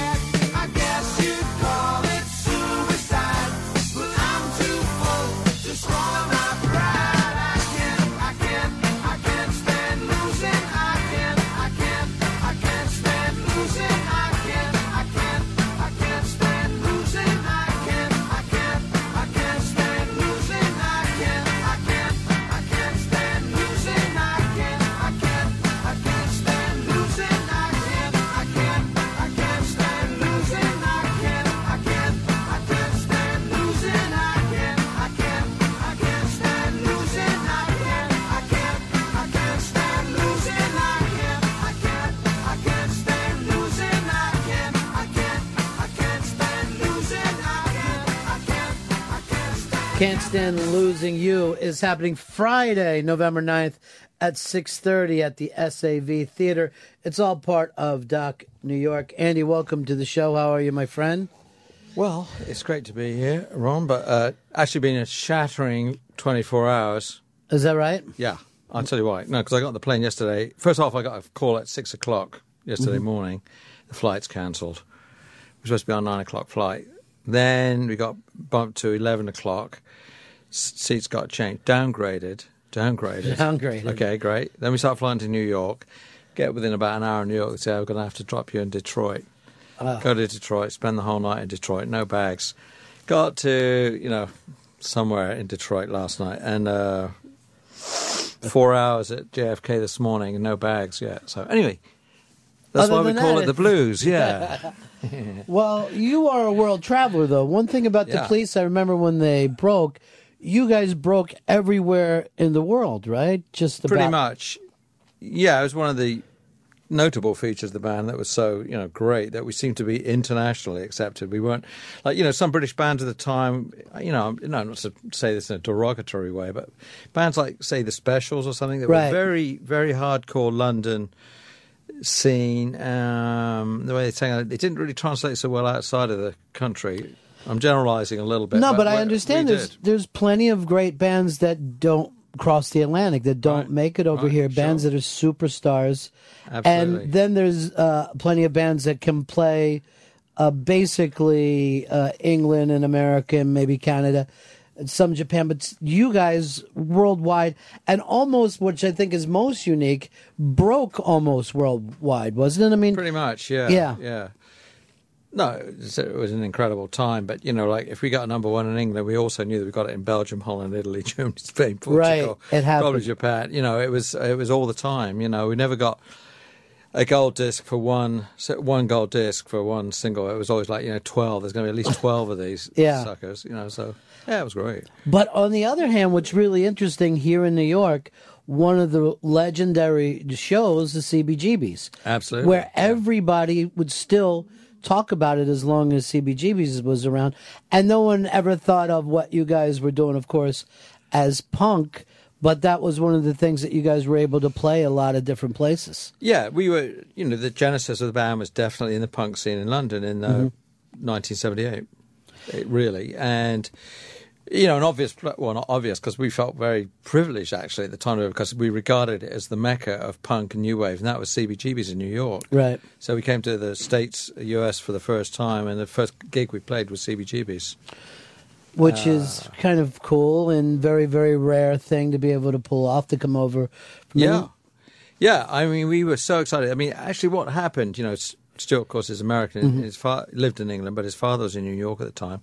So Stuart was over here for about a week before us, but Sting and I came over together on the plane, got off at 11 o'clock at night, and we were on stage at CBGB's at about midnight, and with all the grunge and everything. But, we should have been just wiped out, and should have gone to bed. But, man, we were so wired. Yeah. So happy to be in America and playing at CBGB's. It was a real high. Well, one of the great things about your documentary is seeing the band at all these different stages of the career, including today. And you get that thing because the Police are one of those bands that you just kind of take for granted that this is a great band. But watching you guys play, it's a great band. I mean, a great drummer, great guitar player. And, of course, Sting's, Sting being Sting. Yeah. A legitimate rock star. Doesn't happen too often. No. That kind of chemistry. People say, "Well, what was it?" I say, "Well, look, you know what?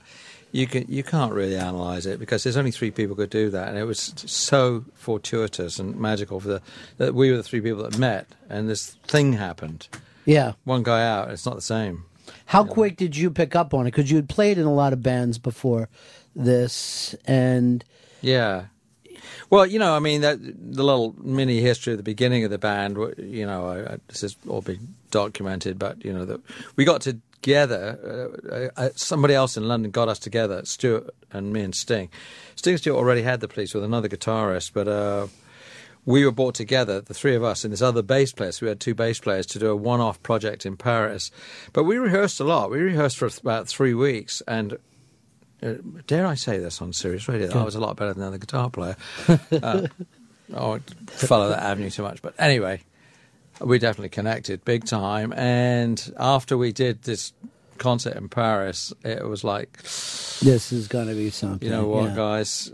Sting really wanted it to happen. And, then the rest is, it's kind of in the film and it's in the book about the One Train Later. And I met Stuart on a train like 2 days later, and we were sort of laughing about the coincidence. And of course, from that moment, the Police were born for real. Yeah. And not just being a great band, but ambitious guys, right? I mean, you guys really did want to be big. Not just, we want to have a good band. You guys really wanted to be big. Yeah, I guess we did. It was obviously we wouldn't have worked so hard. It was incipient, but I mean, I think at the beginning we were so down and out. We're literally living hand to mouth. It's the classic story, But I think we could, if we could earn a living as a band, just be a band, that would be great. Yeah. But of course, you get a little taste of that, and we really got the first taste of it here in New York, in this country. And then one thing led to another. And before you know it, then you're starting to think, we could be really big. Really not big. just like working in clubs, but you know what? And in fact, it happened. But Well, we wanted it. It's true. Yeah, and it is also one of those things of being a sign of your time, of just when the band is getting big. Here's MTV. And you were the type of band that is visually appealing. There was a lot of bands at the time not so visually appealing, and they went away. Yeah, I mean, we definitely had that appeal as well. Excuse me, madam. Yeah, we were pretty boys, Everybody liked that. We all had blonde hair, which was a little device we used very early in our career to try and get people to notice us, that we all had this bleached blonde hair. So it's all. We were very lucky because we did have the music. We had a great singer, strong song, everyone could play. We came out of a moment when everything was in ferment, like the punk era. People in America wanted to know what it was, but we turned up there. But they were a bit scared of it on radio, particularly. A bit leery about the Sex Pistols, so on and so forth. I hadn't really gone over too well, but then we turned up with. Sort of a punk band, but kind of a bit new wave. But we had this song called Roxanne, and this is really what turned everybody on. And we could talk. We went onto the stage. Everybody liked talking to us, and so. I don't take luck out of the picture at all. I think it was timing and luck. But luckily for us, we had the goods as well. Yeah, there was plenty of experience, plenty of background. Even when you were talking about being, broke at the time, your name popped up as maybe being in the Rolling Stones, I guess, replacing Mick Taylor at one time. To hear that had to be remarkable. To even hear it today would still be like, really? Yeah. Yes. Well, of course, I was in London at that time, and I was very much on the scene, and I was getting written about personally. Anyway, I was actually sort of, my star was rising, and there would have been, if I joined the Stones, it probably would have worked out fine. I'm an English bloke, started out with that, all started together. There's a certain logic to that, but oddly enough, I took a total turn to the left and joined this complete unknown punk band with no future whatsoever. But there you go. And there it is, all happening at the same time. All together, happening at the same time. Yeah. When did you go and actually audition for the Stones, or was just name in the mix? No, but you view it whichever way you like, but I couldn't help a little feeling of satisfaction, not to make a pun. A few years later, when we were probably 1983, when we definitely ruled the world and were the number one band, and Mick turned up, and I think it was like Hartford, Connecticut. He came to the dressing room, and there suddenly, Mick Jagger's in the dressing room, he's looking, taking it all in, and he stood at the side of the stage with his arms folded, watched the whole show. He was checking it out. Sure. Mick is a competitive guy, and he's a business guy as well, which is interesting because, how bigger could you get, and yet he still keeps an eye on everybody else. That's right. They want to stay in the seat. They're being current, seeing what's going on, Yeah, because apart from, let's just say, Mick liked the band, and he's thinking commercially. He's thinking about the business. What are they doing? What are they drawing? Yeah, absolutely checking it out. Yeah. I think the two worst things that can happen to a band, of course, is failure, and then the other being success. They're both really, really difficult to deal with because how many people even understand what it's like to have that kind of success that you guys, just think, it's kind of a once a generation, once every 10 years. Well, as big as we were, because probably, kids now don't actually realise, we were virtually like the Beatles.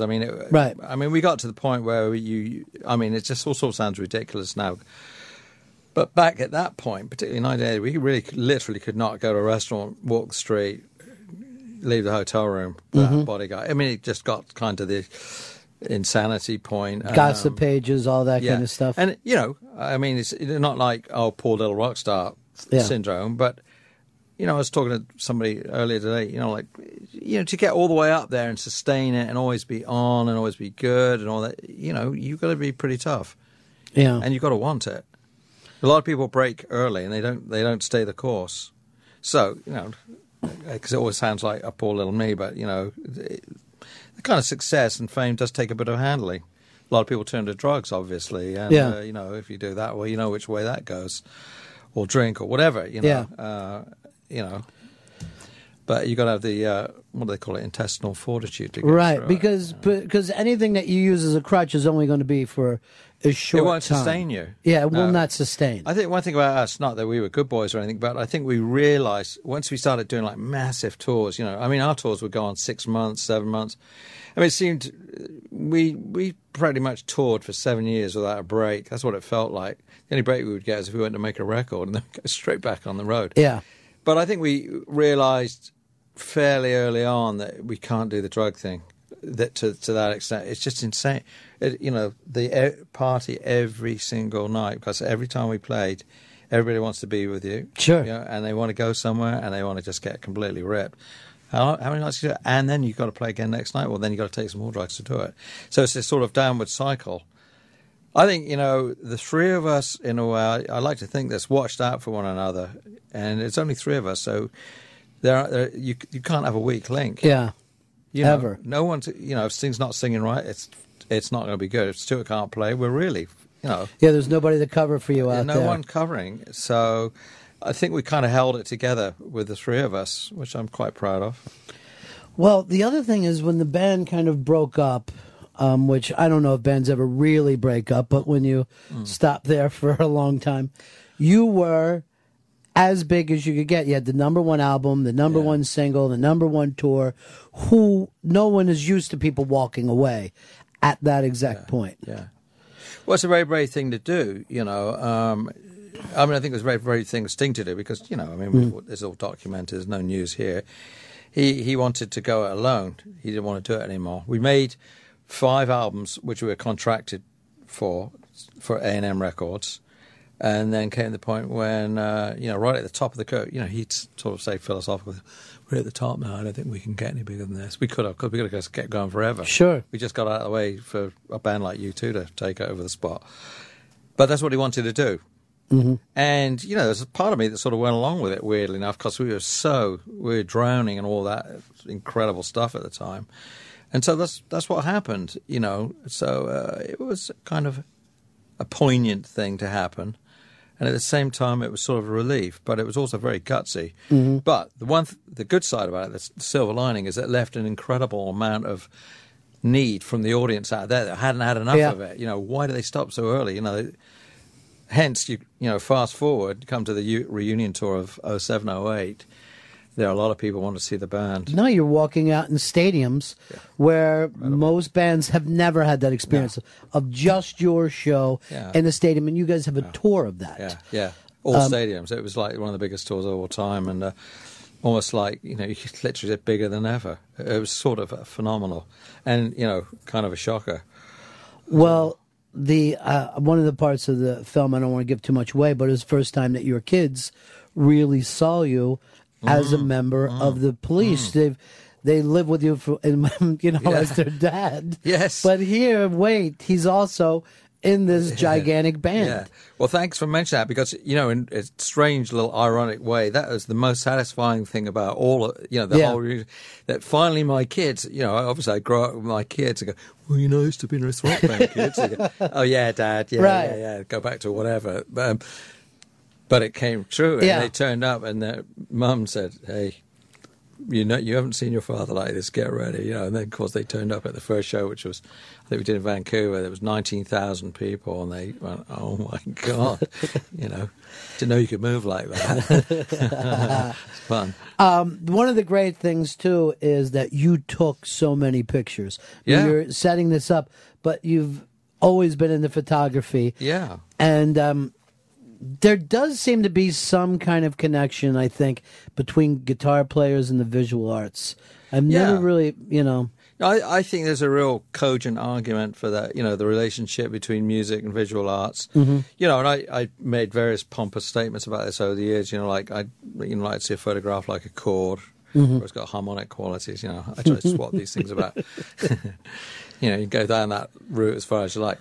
But, then I also say along these lines that, one of the qualities I look for in, just say photography or visual art is music. I'm looking for the quality of music, as I would in literature too. A photographer I was very drawn to and became friends with in New York is Ralph Gibson. He's a great New York photographer, one of the real greats. I didn't know him at all, and I saw his books, and when I was really starting into it, and thought, oh man, they're like music, it's so beautiful, there's this flow. And of course, eventually I met him, and we got to be good friends, and, of course, he's a guitar player and totally music buff and everything, so we've long had this conversation, swapping backwards and forwards about music and photography in particular, how you can sort of swap the information from one medium to the other, and it's a very healthy thing, I think. And it's so funny that we don't think of that. Like, we want to put people... See if that's staying, another tour coming back together. It could always happen. I told you never to call me again.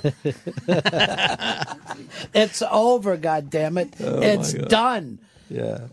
Yeah. But we really think about putting people in whatever box, but really it just comes down to, I guess, being an artist, using that same kind of sensibility. Absolutely. That's what I always say to people. Oh, we can only do one thing. No, if somebody's really got something in an area, it's really, the odds are pretty high that they might carry it into another medium. Mm-hmm. They really might, Not absolutely, because one side of me says you can only do one really to the max, but you could probably be very good in another one as well. I think that's completely possible. You see it a lot, actually. Yeah, and it gives you that chance, I think, to step back and not do something that's going to be judged by everybody immediately. Right. I mean, the way, of course, the Police weren't going to put out an album without there being a certain amount of stress, but you can put together your photography if not everybody in the world is waiting for it at the same time. Right, yeah. I mean, on the photography thing, I guess it was incipient. It was in me anyway, and I grew up with a brother who was obsessed with cameras, and probably like most people, I fooled around with cameras. But it was really in New York that I said, you know what, I think I want to get a really good camera. For the first time I had enough dough to go out and get something. I think I'd like B&H and bought like a Nikon and a 50mm lens, and then there were so many photographers around. Anyway, I started to really get into it, and I started studying it and getting better at it. And I ended up lugging cameras pretty much for the next 7 years. And I pretty much shot the whole career of the Police from beginning to end, and then put it all away. Completely. And finally somebody got a few years ago. Well, actually, it came out as a book on Taschen in 2007. But it was a great thing for me because it was a way to kind of process the experience of this amazing band and this life experience we were going through in another way. And seeing, it's not just being in it and emotionally drowning in it all the time, Right. But also to step back and go, I think I'll make a great shot here. Sure. Because who else gets that vantage point? Very few people have that vantage point. That's right. I was right in the middle of the eye of the hurricane, as it were. And when I finally started showing these pictures to people, there was a lot of interest, including, ended up with Benedict Taschen, who's the owner of Taschen Books. It was a great document. And I had all the diaries and journals, and I added a few things to it. So once we finally put the whole thing together, it was a substantial piece of work. There was sort of... not done in any self-conscious way. I was having fun doing it. Well, also the journaling that you did, you can go back and find out where you were in that place and time and compare that to now. Because again, when you're not in the eye of the hurricane, it gives you a better chance to go, oh, we should have done this, or why not? But at that time, the full pressure of being in the biggest band in the world. Yeah. I wasn't the biggest band in the world, but I always had my camera with me. Yeah. It didn't matter if we were flying in a helicopter over Manhattan to get to Meadowlands or whatever. I was shooting out of the window. I kept moving all these things, and then I'd shoot every detail of every hotel. It became, certainly towards the end of that period, I felt like I was doing two jobs absolutely full on. Yeah, because I think I did get more self-conscious. In the last couple of years of the Police, where I was photographing everything and kind of thinking about it. Mm-hmm. Every time someone was photographing us, I was photographing them. Sometimes we'd be in front of a phalanx of photographers, and I'd be shooting them. They'd all be laughing, but I'd be getting the best pictures. Right. Yeah. You kind of brought up that you became an asshole a little bit in the middle of being a rock. I still am, actually. Is that impossible not to do though? Once you get to that point, I think it creeps up on you. Yeah. And I think one of the things, if you get privileged enough to get into this place of success and all the stuff that goes with it, because a certain kind of power goes with it. You have power over people, right? And you've got to be very careful not to abuse that power. But I think it kind of creeps up on you, and I think there are other things too. You get absolutely exhausted. So much is expected of you all the time. We're talking about high-level success here, not immediate. When you're really on all the time like that, I think you can get a little bit precious about yourself. Sure. Well, there's three of you, and then there's not just the band, but everybody else is depending on these tours and these albums that get paid themselves. So you really become the industry for a lot of other people. That's right, yeah. And also fighting in between the band and going over creative differences. Is there any way that doesn't happen? Because it seems like it's 100% of the time with just about every band. Yeah. No, I think if it wasn't like that, there'd probably be something wrong. because I think it's. I mean, certainly, what typifies the best band, the best certainly in rock, is you've got to have that creative friction. It's that sort of spark, the spark of the differences that makes the music really happen, and I think it connects to the people. That's so interesting. So you really do need that tension to kind I think you need of a rub certain up amount of against it. each other. All right, you got 3 or 4 mellow guys on a stage who all really get along really well. What Yeah. are you gonna get? It's going to sound like a banana. Right. Yeah. You know. And no one's ever really impressed. Like, they play like shit, but they're really nice guys. Yeah, You know, you show yeah. up, nobody's going to go to that show. No. I think it's Basically, you want to fight on stage. Yeah. You know? Still, I mean, the Who, Mick and Keith. These guys have been fighting with each other for 50 years now, Unbelievable. and everybody loves to write about it, and everybody loves to pick sides. But the reality of it is, how much great music has come out. That's of that. what comes out. How about Pete Townsend, Roger Daltrey? Yeah. The list goes on. Yeah. It always seems to be the singer and the lead guitarist too. I've noticed that sort of typifies most of the rock bands Right. that we know about. Is that how it was with the Police, or sometimes there it seemed like it was 3-way battles with everybody? It's more of a 3-way battle with the Police. Yeah, trio sort of changes it slightly. Right. Yeah. Whereas a quartet, 4-piece, it sort of goes, all right, bass and drums, Right. and the guitarist and the singer out front. Yeah. Yeah. It's the world premiere of Can't Stand Losing You. It's happening Friday, November 9th, 6:30 at the SCA Theater. That's part of the Doc NYC. Yeah. And you're going to be doing a Q&A after that, too. Absolutely, yeah. Which would be fantastic. It's so unique. I never saw anybody go back and just give their perspective. Have the other guys in the band and the Police seen this yet? Or? Well, Stuart's seen it. I know that because he emailed me one day and said, I just saw your film. I don't know how he got it. Because nobody said, is it okay to send it to Stuart? He got it. And he was very complimentary and very supportive, which was great. I felt very chuffed about that, Sting, I haven't actually talked to about this. I did talk to him, and I know he knows that it's been done, but it was sent to his manager. He was on tour somewhere. Right. I couldn't get it to him at the time. We were trying to okay, we got to fix this stuff, make sure the guys are okay with this, because I can't, of course, they're all the way through it as well. There's fantastic footage all the way through. You can't just put a film out with other people in it and say, hey, well, it's too bad for you. Yeah. You've got to ask them, It's all of our music, and I'm using it to trash you guys. But I do think it's great because it is not the band's perspective; it's your perspective. And if Sting would probably, tell a different story, or one thing I like to think about it is it's not sanitized at all. No. It's not. It's like the book. It tells the truth. It's not always pretty. Sure. Let's be honest, because it tells a much better story, and it's much more compelling in a human way. Yeah. I don't want to sanitize what went on. And again, I think it's interesting to look back at this age of what happened to these young guys. You know, obviously you could go out and do those tours like you did in 2007, and it can be done in a more professional manner because you bring some experience and maturity to it. Yeah. Andy, thank you so much for Great stopping to be in. here. Thank you And so much. I hope to see you again next time, all right? Great. Take care, buddy. Great.